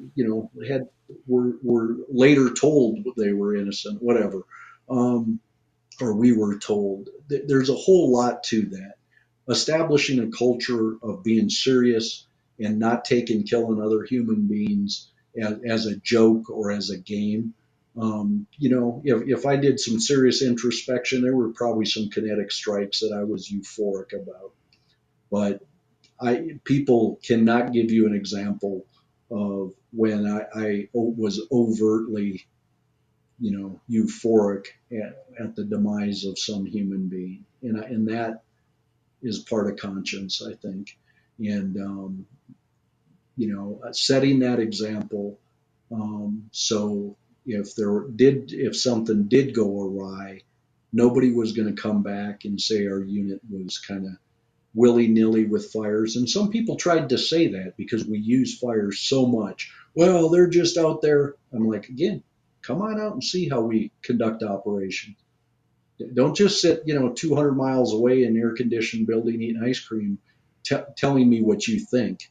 Come out and look. And the people that came out and looked realized we were pretty serious about our business and we were pretty good at our business.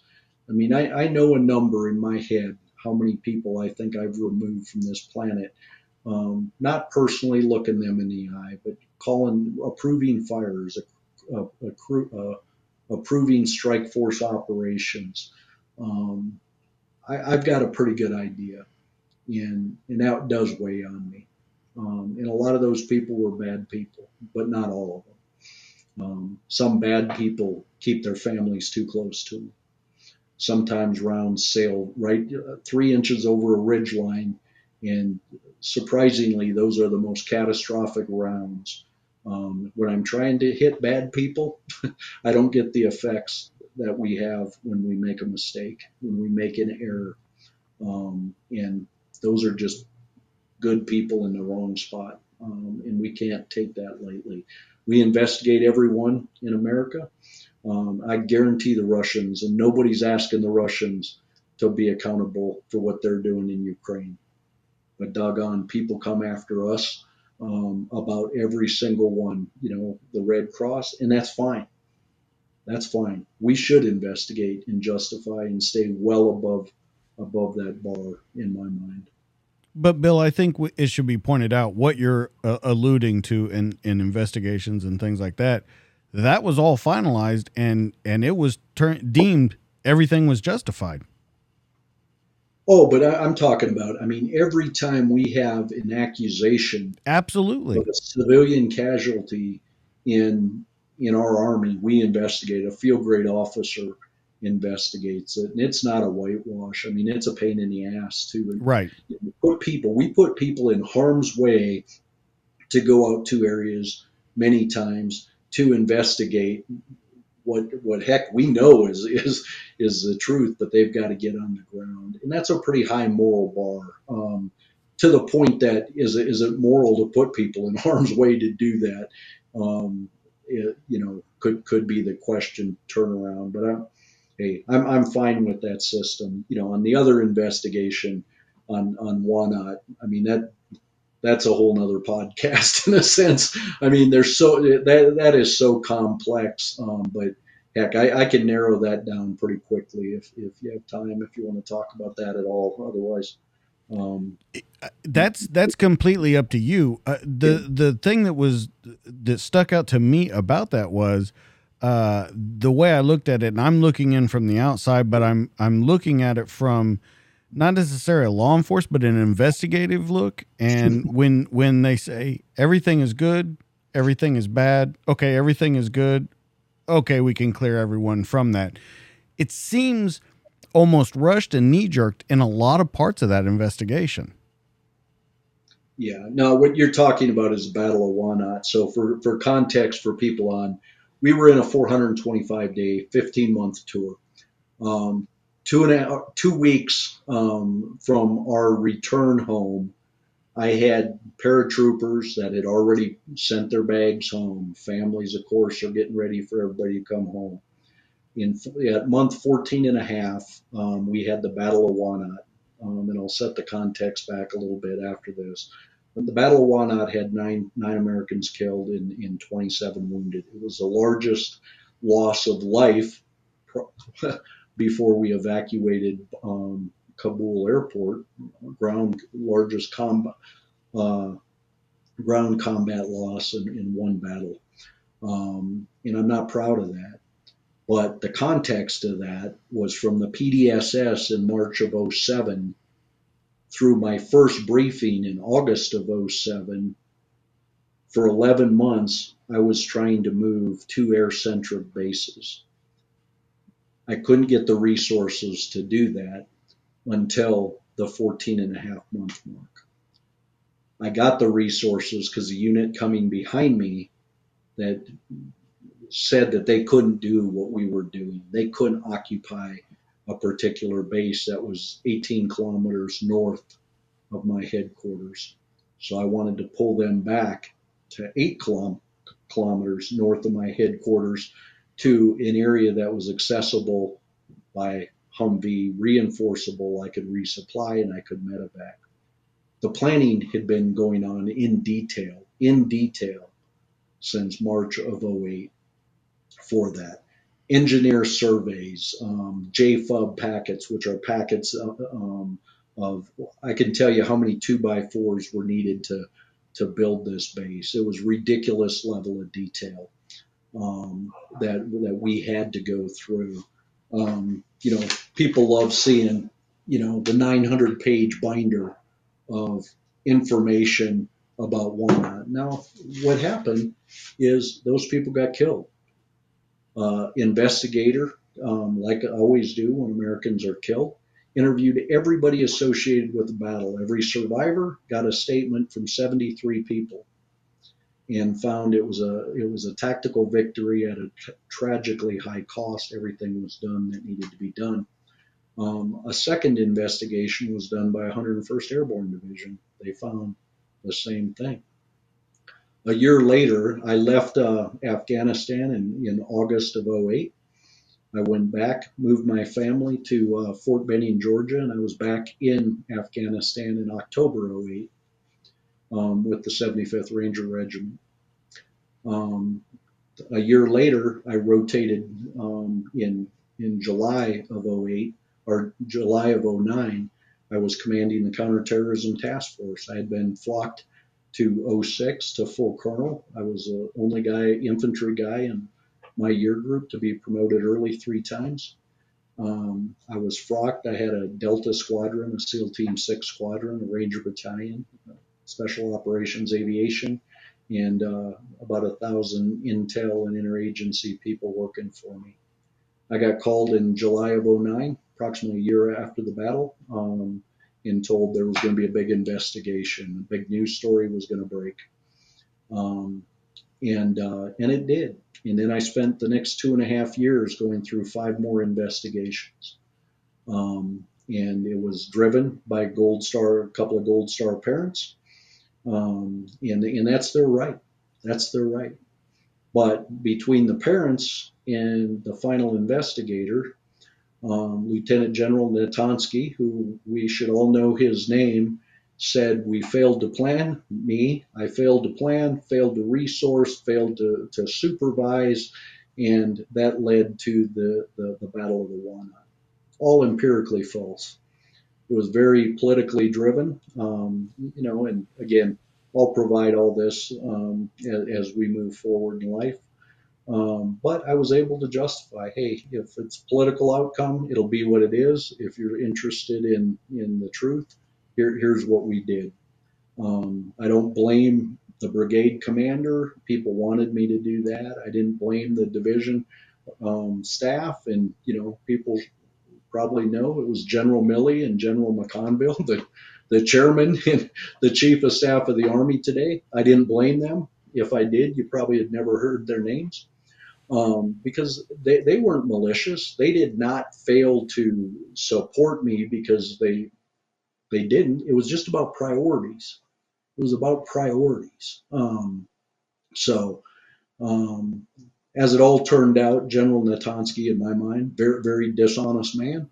Went with the political winds. He could never stand on this podcast or in front of me and tell me that, hey, here's the evidence, because it wasn't there. And that's why I was able to, dispute that at the end of the day. Now, so why? What's the point of this? The point goes back to that quote about, loving the people that I'm serving with. Is in that tour, I had recommended 3 living humans for the Medal of Honor. None of those were approved until a couple of months after I was cleared. We were put in for a Presidential Unit Citation and a Valorous Unit Award. They weren't approved until I was cleared. I wasn't fighting only for my family, my organic family, and my reputation that started in Minnesota with my grandfather and my father. I wasn't just fighting for that, because plenty of people, including my wife, said, is this even worth it? I was fighting for them. The thread between a Distinguished Service Cross and a Medal of Honor is non-existent. it would have been very easy to go ahead and say, no, all those are just downgraded to Distinguished Service Cross.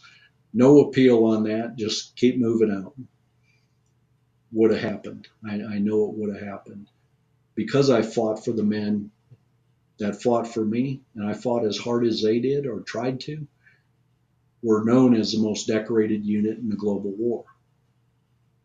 And, subsequently I served purposefully on my own timeline for 10 years and 1 month as a colonel. Now, there's not a lot of people that get to do that, but I was serving wearing 06 rank for 10 years and 1 month on active duty.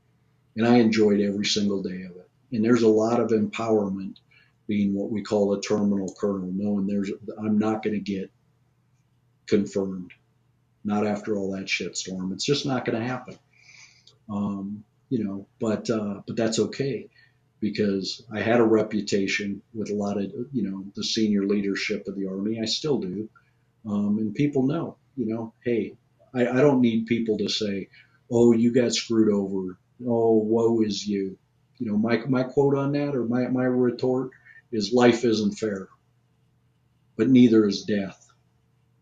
I got the opportunity to spend, almost 6 years in combat. Timothy Viamoto got 6 hours. Life's not fair, neither is death. So I'm not bitter about this. I am, disappointed and have the moxie enough to say I think General Natonski was absolutely purposefully wrong. And why am I adamant about that? And why can anybody call him and he can call me? Because he purposefully hurt our Gold Star families. That's why. He gave them, some fictitious narrative about, things that I did wrong, my company commander did wrong. It was supported up through General Petraeus and everybody. They all could have looked at, you as a police officer, anybody can look at this binder and go, gosh, that's a false claim from start to finish. Anybody could have done it. Well, and that's the whole thing to me about this is that you have this career, and we're going to talk about the last part of it with West Point, but like you said, a terminal colonel, maybe not angry, maybe not bitter. Are you ever disappointed? I'm thinking about it just from my point of view. Like if it were me, I think I would be, I want to be honest. I think I would be disappointed. I'm disappointed because if I would have been promoted, I could have served longer. Right.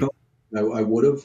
The Army could have easily got 70 hours a week out of me and my family for many, many more years. If, I would have been promoted there with those same people, going up, again, I would have had a fairly decent career. I would have loved to be, in charge of Fort Benning and be responsible for all the training of infantrymen. I didn't need to want to be a field marshal. I wanted to have more of an impact as a trainer. I'd done enough operating. If the Army said you didn't get the opportunity to do that, that was fine. What was the next best thing? What was the last thing I could do? Go to West Point, right?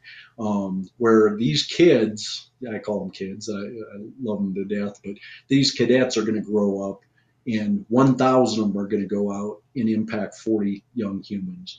So, every year they're going out and they're impacting, a large portion of the Army. So training them right, having fun and showing them that the Army's a good place, not being bitter, not sniveling about why not, respecting our soldiers that were fallen and that are serving, doing those things, and being a dream maker. I was able to send kids to scuba school and halo school and air assault school and airborne school and go serve with this unit and do that. It was fun. It was, just a really, really rewarding thing. Disappointed, yeah, maybe disappointed that I didn't get to serve that long, but I never carried a sense of entitlement to work. I didn't. I don't think I did. I was rewarded. One of the things that I've said before is I was adamant about not bashing the system that had rewarded me so well. And God, if that doesn't piss me off sometimes, peers that are, rewarded at every single turn, but the first time things go sideways for them, the whole world is wrong. Well, I don't know. I knew what the game was. I knew what the system was. It rewarded me and my family at every turn. I literally got to go to every single assignment I wanted to go. First choice every single time. So when things didn't work out well for me in, Wanat and I'm associated with 9 people getting killed in the battle, I'm okay with that because you know what? I was responsible for every single thing that happened in that area.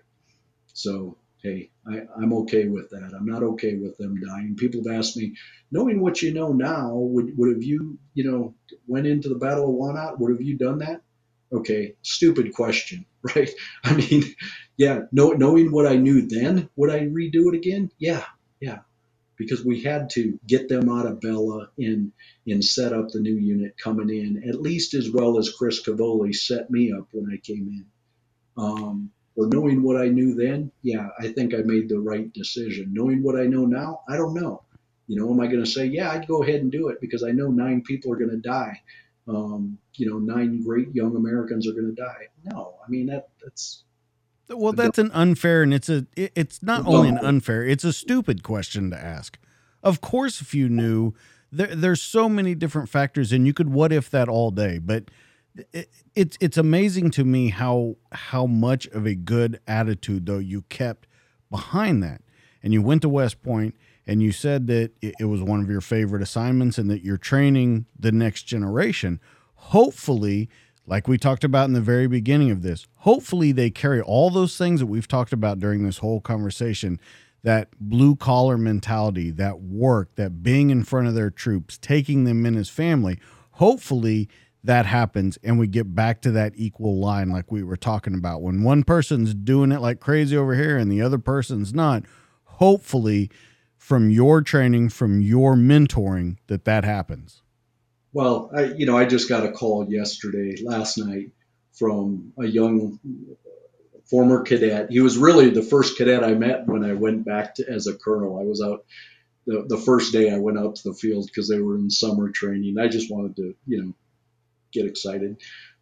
So he came running up to me and he told me what his dreams and aspirations are. And it's great now that he's been graduated for 4 years. Most of those are coming. He's getting ready to go to Special Forces training, and he's all excited. But what I have said about West Point is, out of only great assignments, again, got to go to every assignment I wanted to go to.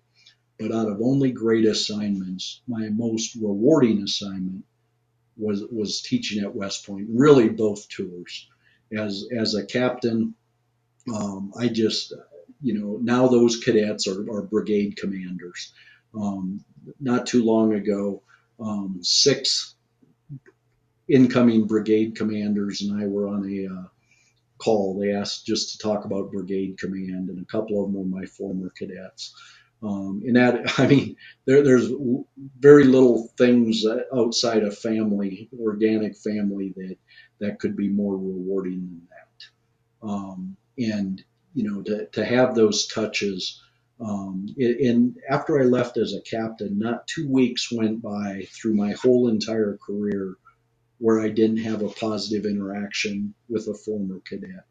And that's why I say it was the most rewarding. And as a non-West Point graduate, I honestly believe when our nation is in peril, our nation turns to the United States Military Academy graduates to navigate us out of peril. And I believe that. If you look, when was our nation in peril? The Civil War. Both Lee and Grant were West Point graduates. Okay? Our nation was in peril in World War II. Eisenhower, MacArthur, Bradley, Patton. Hell, you had Hap Arnold, who was the chief of staff of the Air Force, Army Air Corps, and then the Army, or in the Army, and then of the Air Force when it came to being something like that. James Gavin, the doggone father of the airborne, youngest general in World War II. Certainly good people from other commissioning sources. And I thought I was at least as good as many of the West Pointers I served with, but that does not detract from the point that academy is a leadership laboratory. And sometimes they forget their purpose. There are people up there, that think it's about how many high power scholarships, Rhodes Scholars and Eisenhower Scholars, et cetera, can we get? Some people think it's a football school. And I'll tell you what, Jeff Monken, the coach up there, he thinks it's a damn military academy and he has a good football program. You know what I mean? But some people think that it's something else. None of these things, academic, military, athletics, are mutually exclusive, and that's what I brought there. And I had a great boss that's heading back up there. I won't say his name because they got to do all these confirmations and all that stuff. But West Point, I'll tell you what, it's been in good hands for the last few years with the suit, General Williams, and it's going to be in at least as good a hands in the coming years. So I'm very, as a non-West Pointer, but as an American that appreciates what that academy does, I'm very excited for our academy, our army, and our country going forward. Well, if we can we talk about post retirement for you? You kind of got another really cool position in life after you retired, and you're kind of doing what you wanted to do. So, if you can talk about that a little bit, because a big thing that we talk about on the show is that second chapter in the book. And you're living your best life right now, retired, and a great job and a great future. Yeah. Well, thanks for that, DJ. And I enjoy talking about this, and I know, I get reached out to on LinkedIn. I'm easy to find, and really, I enjoy talking to what I say and encourage military folks is use the word transition. Because few of us in government work can really retire, right? There's only a couple I've met that can, but I accepted transition as a reality. I mean, I was, again, hanging on there. I was facing mandatory retirement, but my boss at West Point had just told me, hey, Bill, we can extend you beyond mandatory retirement. You could stay here a long time. And now I think the guy in my position, I think they get to retire with the honorary title of general or something. Not something I was interested in doing, having, like the same amount of time as a staff sergeant, right? Like 24 hours or so. Right. Yeah, that wasn't a real motivator for me. And I thought DMI 6, Department of Military Instruction leader, commander, whatever, director, should be relevant to the Army, not just be some old dude.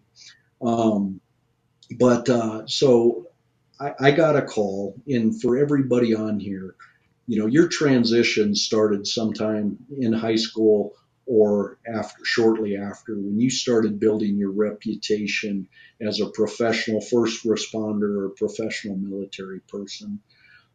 Based on previous assignments, I was invited to apply for a job at Google and YouTube a few months after there was a shooting on YouTube. And this shooting on 3 April 2018 really transformed YouTube, Google, but the larger Silicon Valley. And people put a lot of energy into security. So I had that opportunity to come in and interview, and everybody at Google, I mean, you got to make your own way. It's a pretty standardized board, and it's pretty rigorous. But I eked in under the wire and opted to transition. And I tell people, and I told her, is I was fortunate to meet with the CEO of YouTube pretty frequently, and she honestly was one of the best leaders that I had worked for. And I was first the strategist for YouTube security, excuse me, then the global security manager for YouTube under a director of YouTube security. Over the last 3 years, now I'm a global security manager for security operations readiness. And right or wrong, I say that's kind of like being a Fort Benning of Google, is I get to train tactical response, incident response, incident command, incident management, and in kind of our tactical teams working through working through and with numerous parties. Again, not because he's ever going to listen to this, but again, I work for another new director who's phenomenal. I didn't work for phenomenal bosses back to back in the Army very often. Occasionally it was really, really good, and then it was, well, maybe really, really bad. Yeah, I wouldn't say that, but maybe it was just perception, right? I'll say it for you. Yeah, this guy was so good that this guy's having a hard time measuring up in your mind. Maybe that's how it was. I don't know. But these are some really good people, and so it's an enjoyable job. And I was just talking, and again, I talked to about 4 people a week on this, and within my first few minutes in Google, everybody goes through new Googler training. And one of the first quotes that went up was, "Information democratizes the world." And on that first day, first few minutes, I thought, I've been trying to democratize the world through kinetic strikes for a long time, and I'm not sure I made a lot of headway in 36 years. I don't have a good metric for how successful I was. So maybe I'll try this information thing. And then I get down to kind of my area in YouTube, and I'll get it wrong, and somebody will correct me, no doubt. But like their principles or mantra, I saw that what YouTube does is give everybody a voice and show them the world. And I thought that's pretty doggone honorable. I'm good with that. So when I see things in the news that Google did this wrong and Google did that wrong, I'm like, yeah, but so did the Army. so did DOD. They did some things wrong. I never was in the service thinking, hey, this is perfect. I have perfect leadership and the military's perfect. I took the flaws and tried to get stronger from them. And it's the same way with Google. When I perceive a flaw, I try to get better through that. I try to make the organization better. How can we fix that? Am I seeing it wrong, or is other people seeing it wrong? And it's an organization that inspires intellectual curiosity. So I don't plan. I hope this doesn't get me fired, but I don't plan on leaving this organization. I think they're doing a lot of good for a lot of people. And again, none of us are perfect as individuals or as organizations, but doggone, some strive harder to get there than others, and I appreciate that. Well, I'm just glad you didn't raise your hand that first day and tell them the kinetic strike thing about democratizing the world. I don't know how well that would have went over. Well, the thing is that my first director, that article that you pulled those 2 quotes from, was done right as I was retiring. And he called me and he's like, dude, you can't be talking like that. So then you go ahead and pull 2 quotes out of the article I'm not supposed to be talking about. That's a mainstay of the podcast. That's my fault. No, it's all good. I mean, the thing is again, great culture, respectful of military.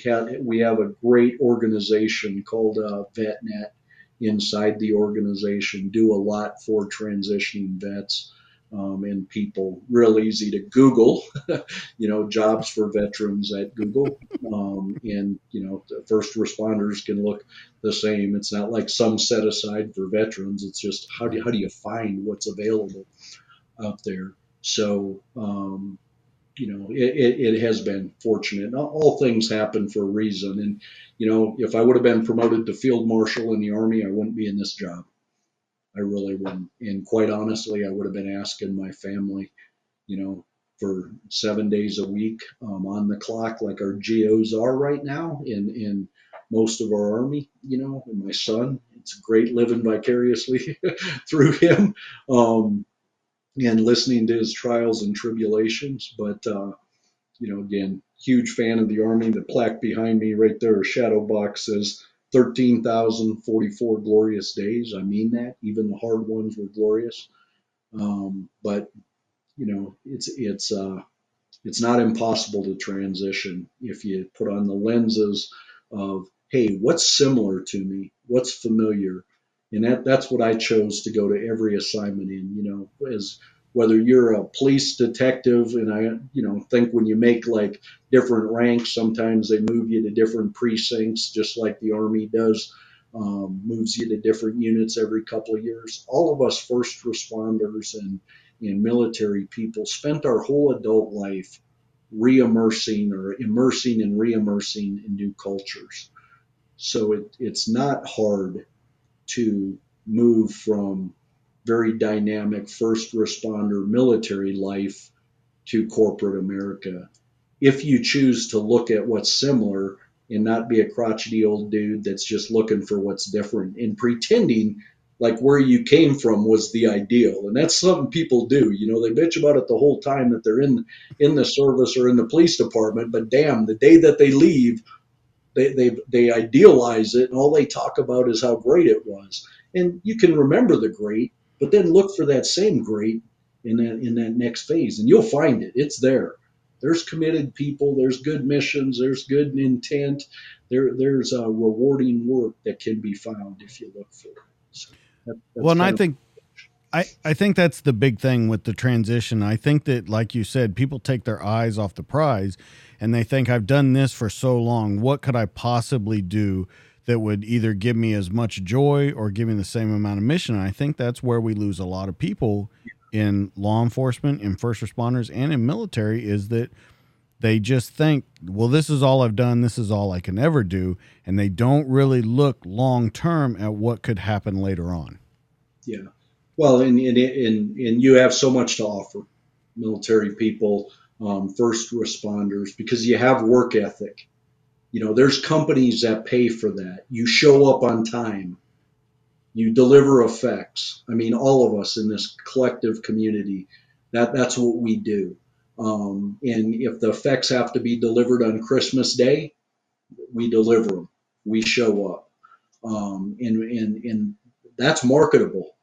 You just got to figure out how to market it. And it's not by being the crotchety old guy. It's by being the informed, new guy over here.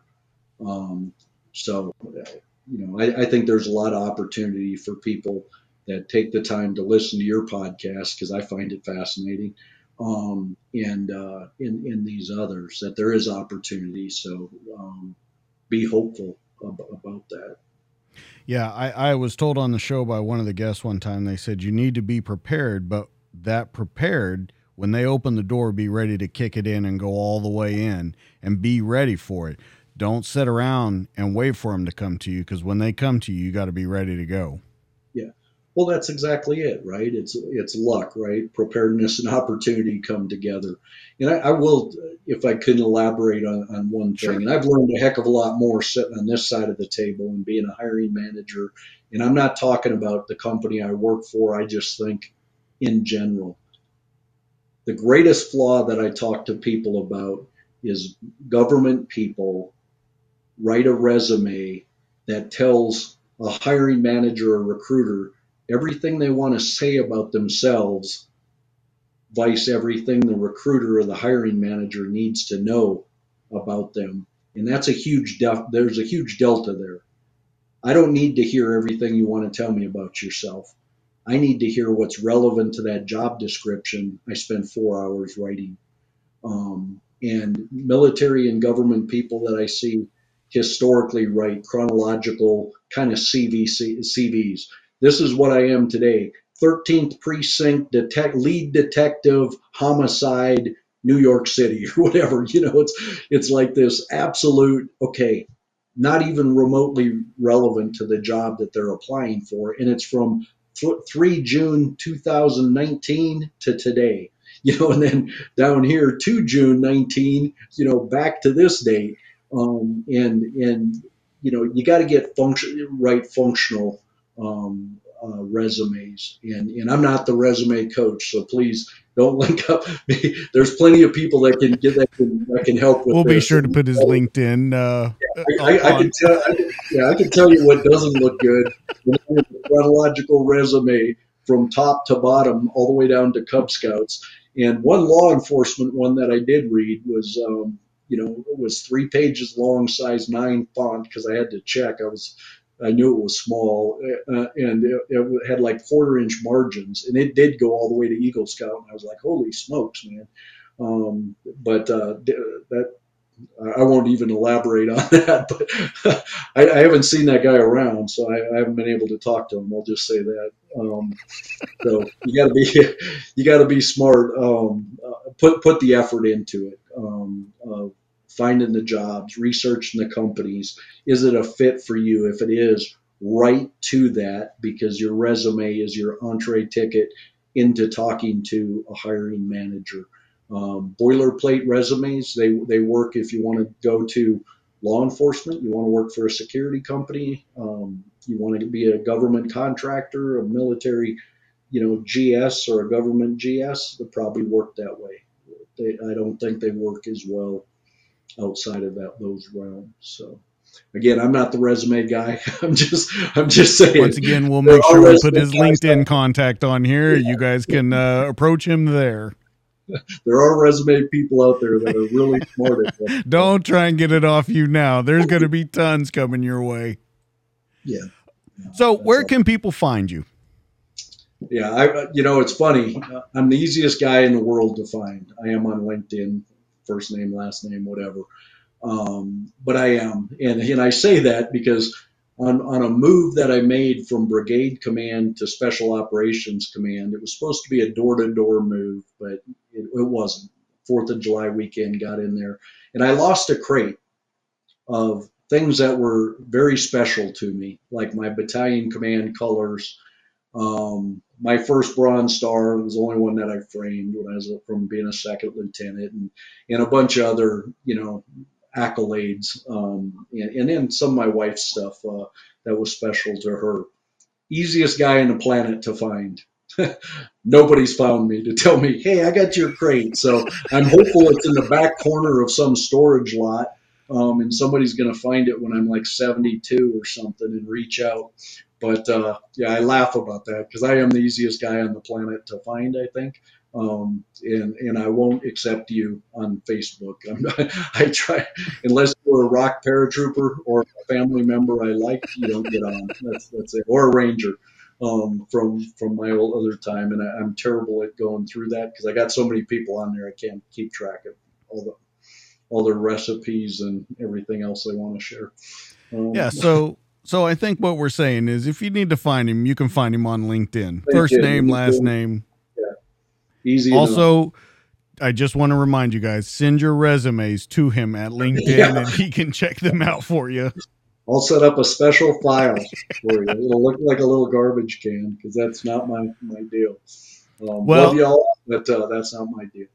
This has been an amazing conversation. They can find you there. Make sure you find him on LinkedIn. Guys, if you want more of me, you can, of course, find me on Instagram at the DTD_podcast. You can find me on Facebook at the DTD Podcast. You can find me on YouTube, where we just talked about, where all these conversations are in video form, at the DTD Podcast. Also, don't forget dtdpodcast.net. That has everything you need to find us. It's got guest pages with all their links, photos of their careers. It's got it in audio and video form, all in one dedicated website.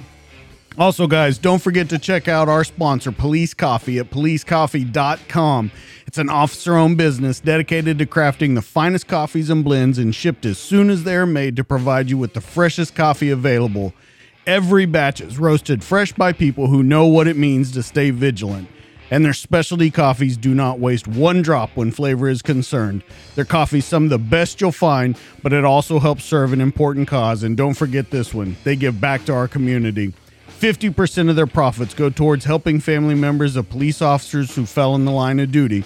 When you go there to order yours at policecoffee.com, don't forget the code DJK10 will give you 10% off your order. Once again, policecoffee.com. Guys, that's going to be the show for this week. This has been an amazing conversation. I'm humbled and honored that you came on here. We're going to catch you guys. That's Bill. I'm DJ. We'll see you on the next one. See you guys later.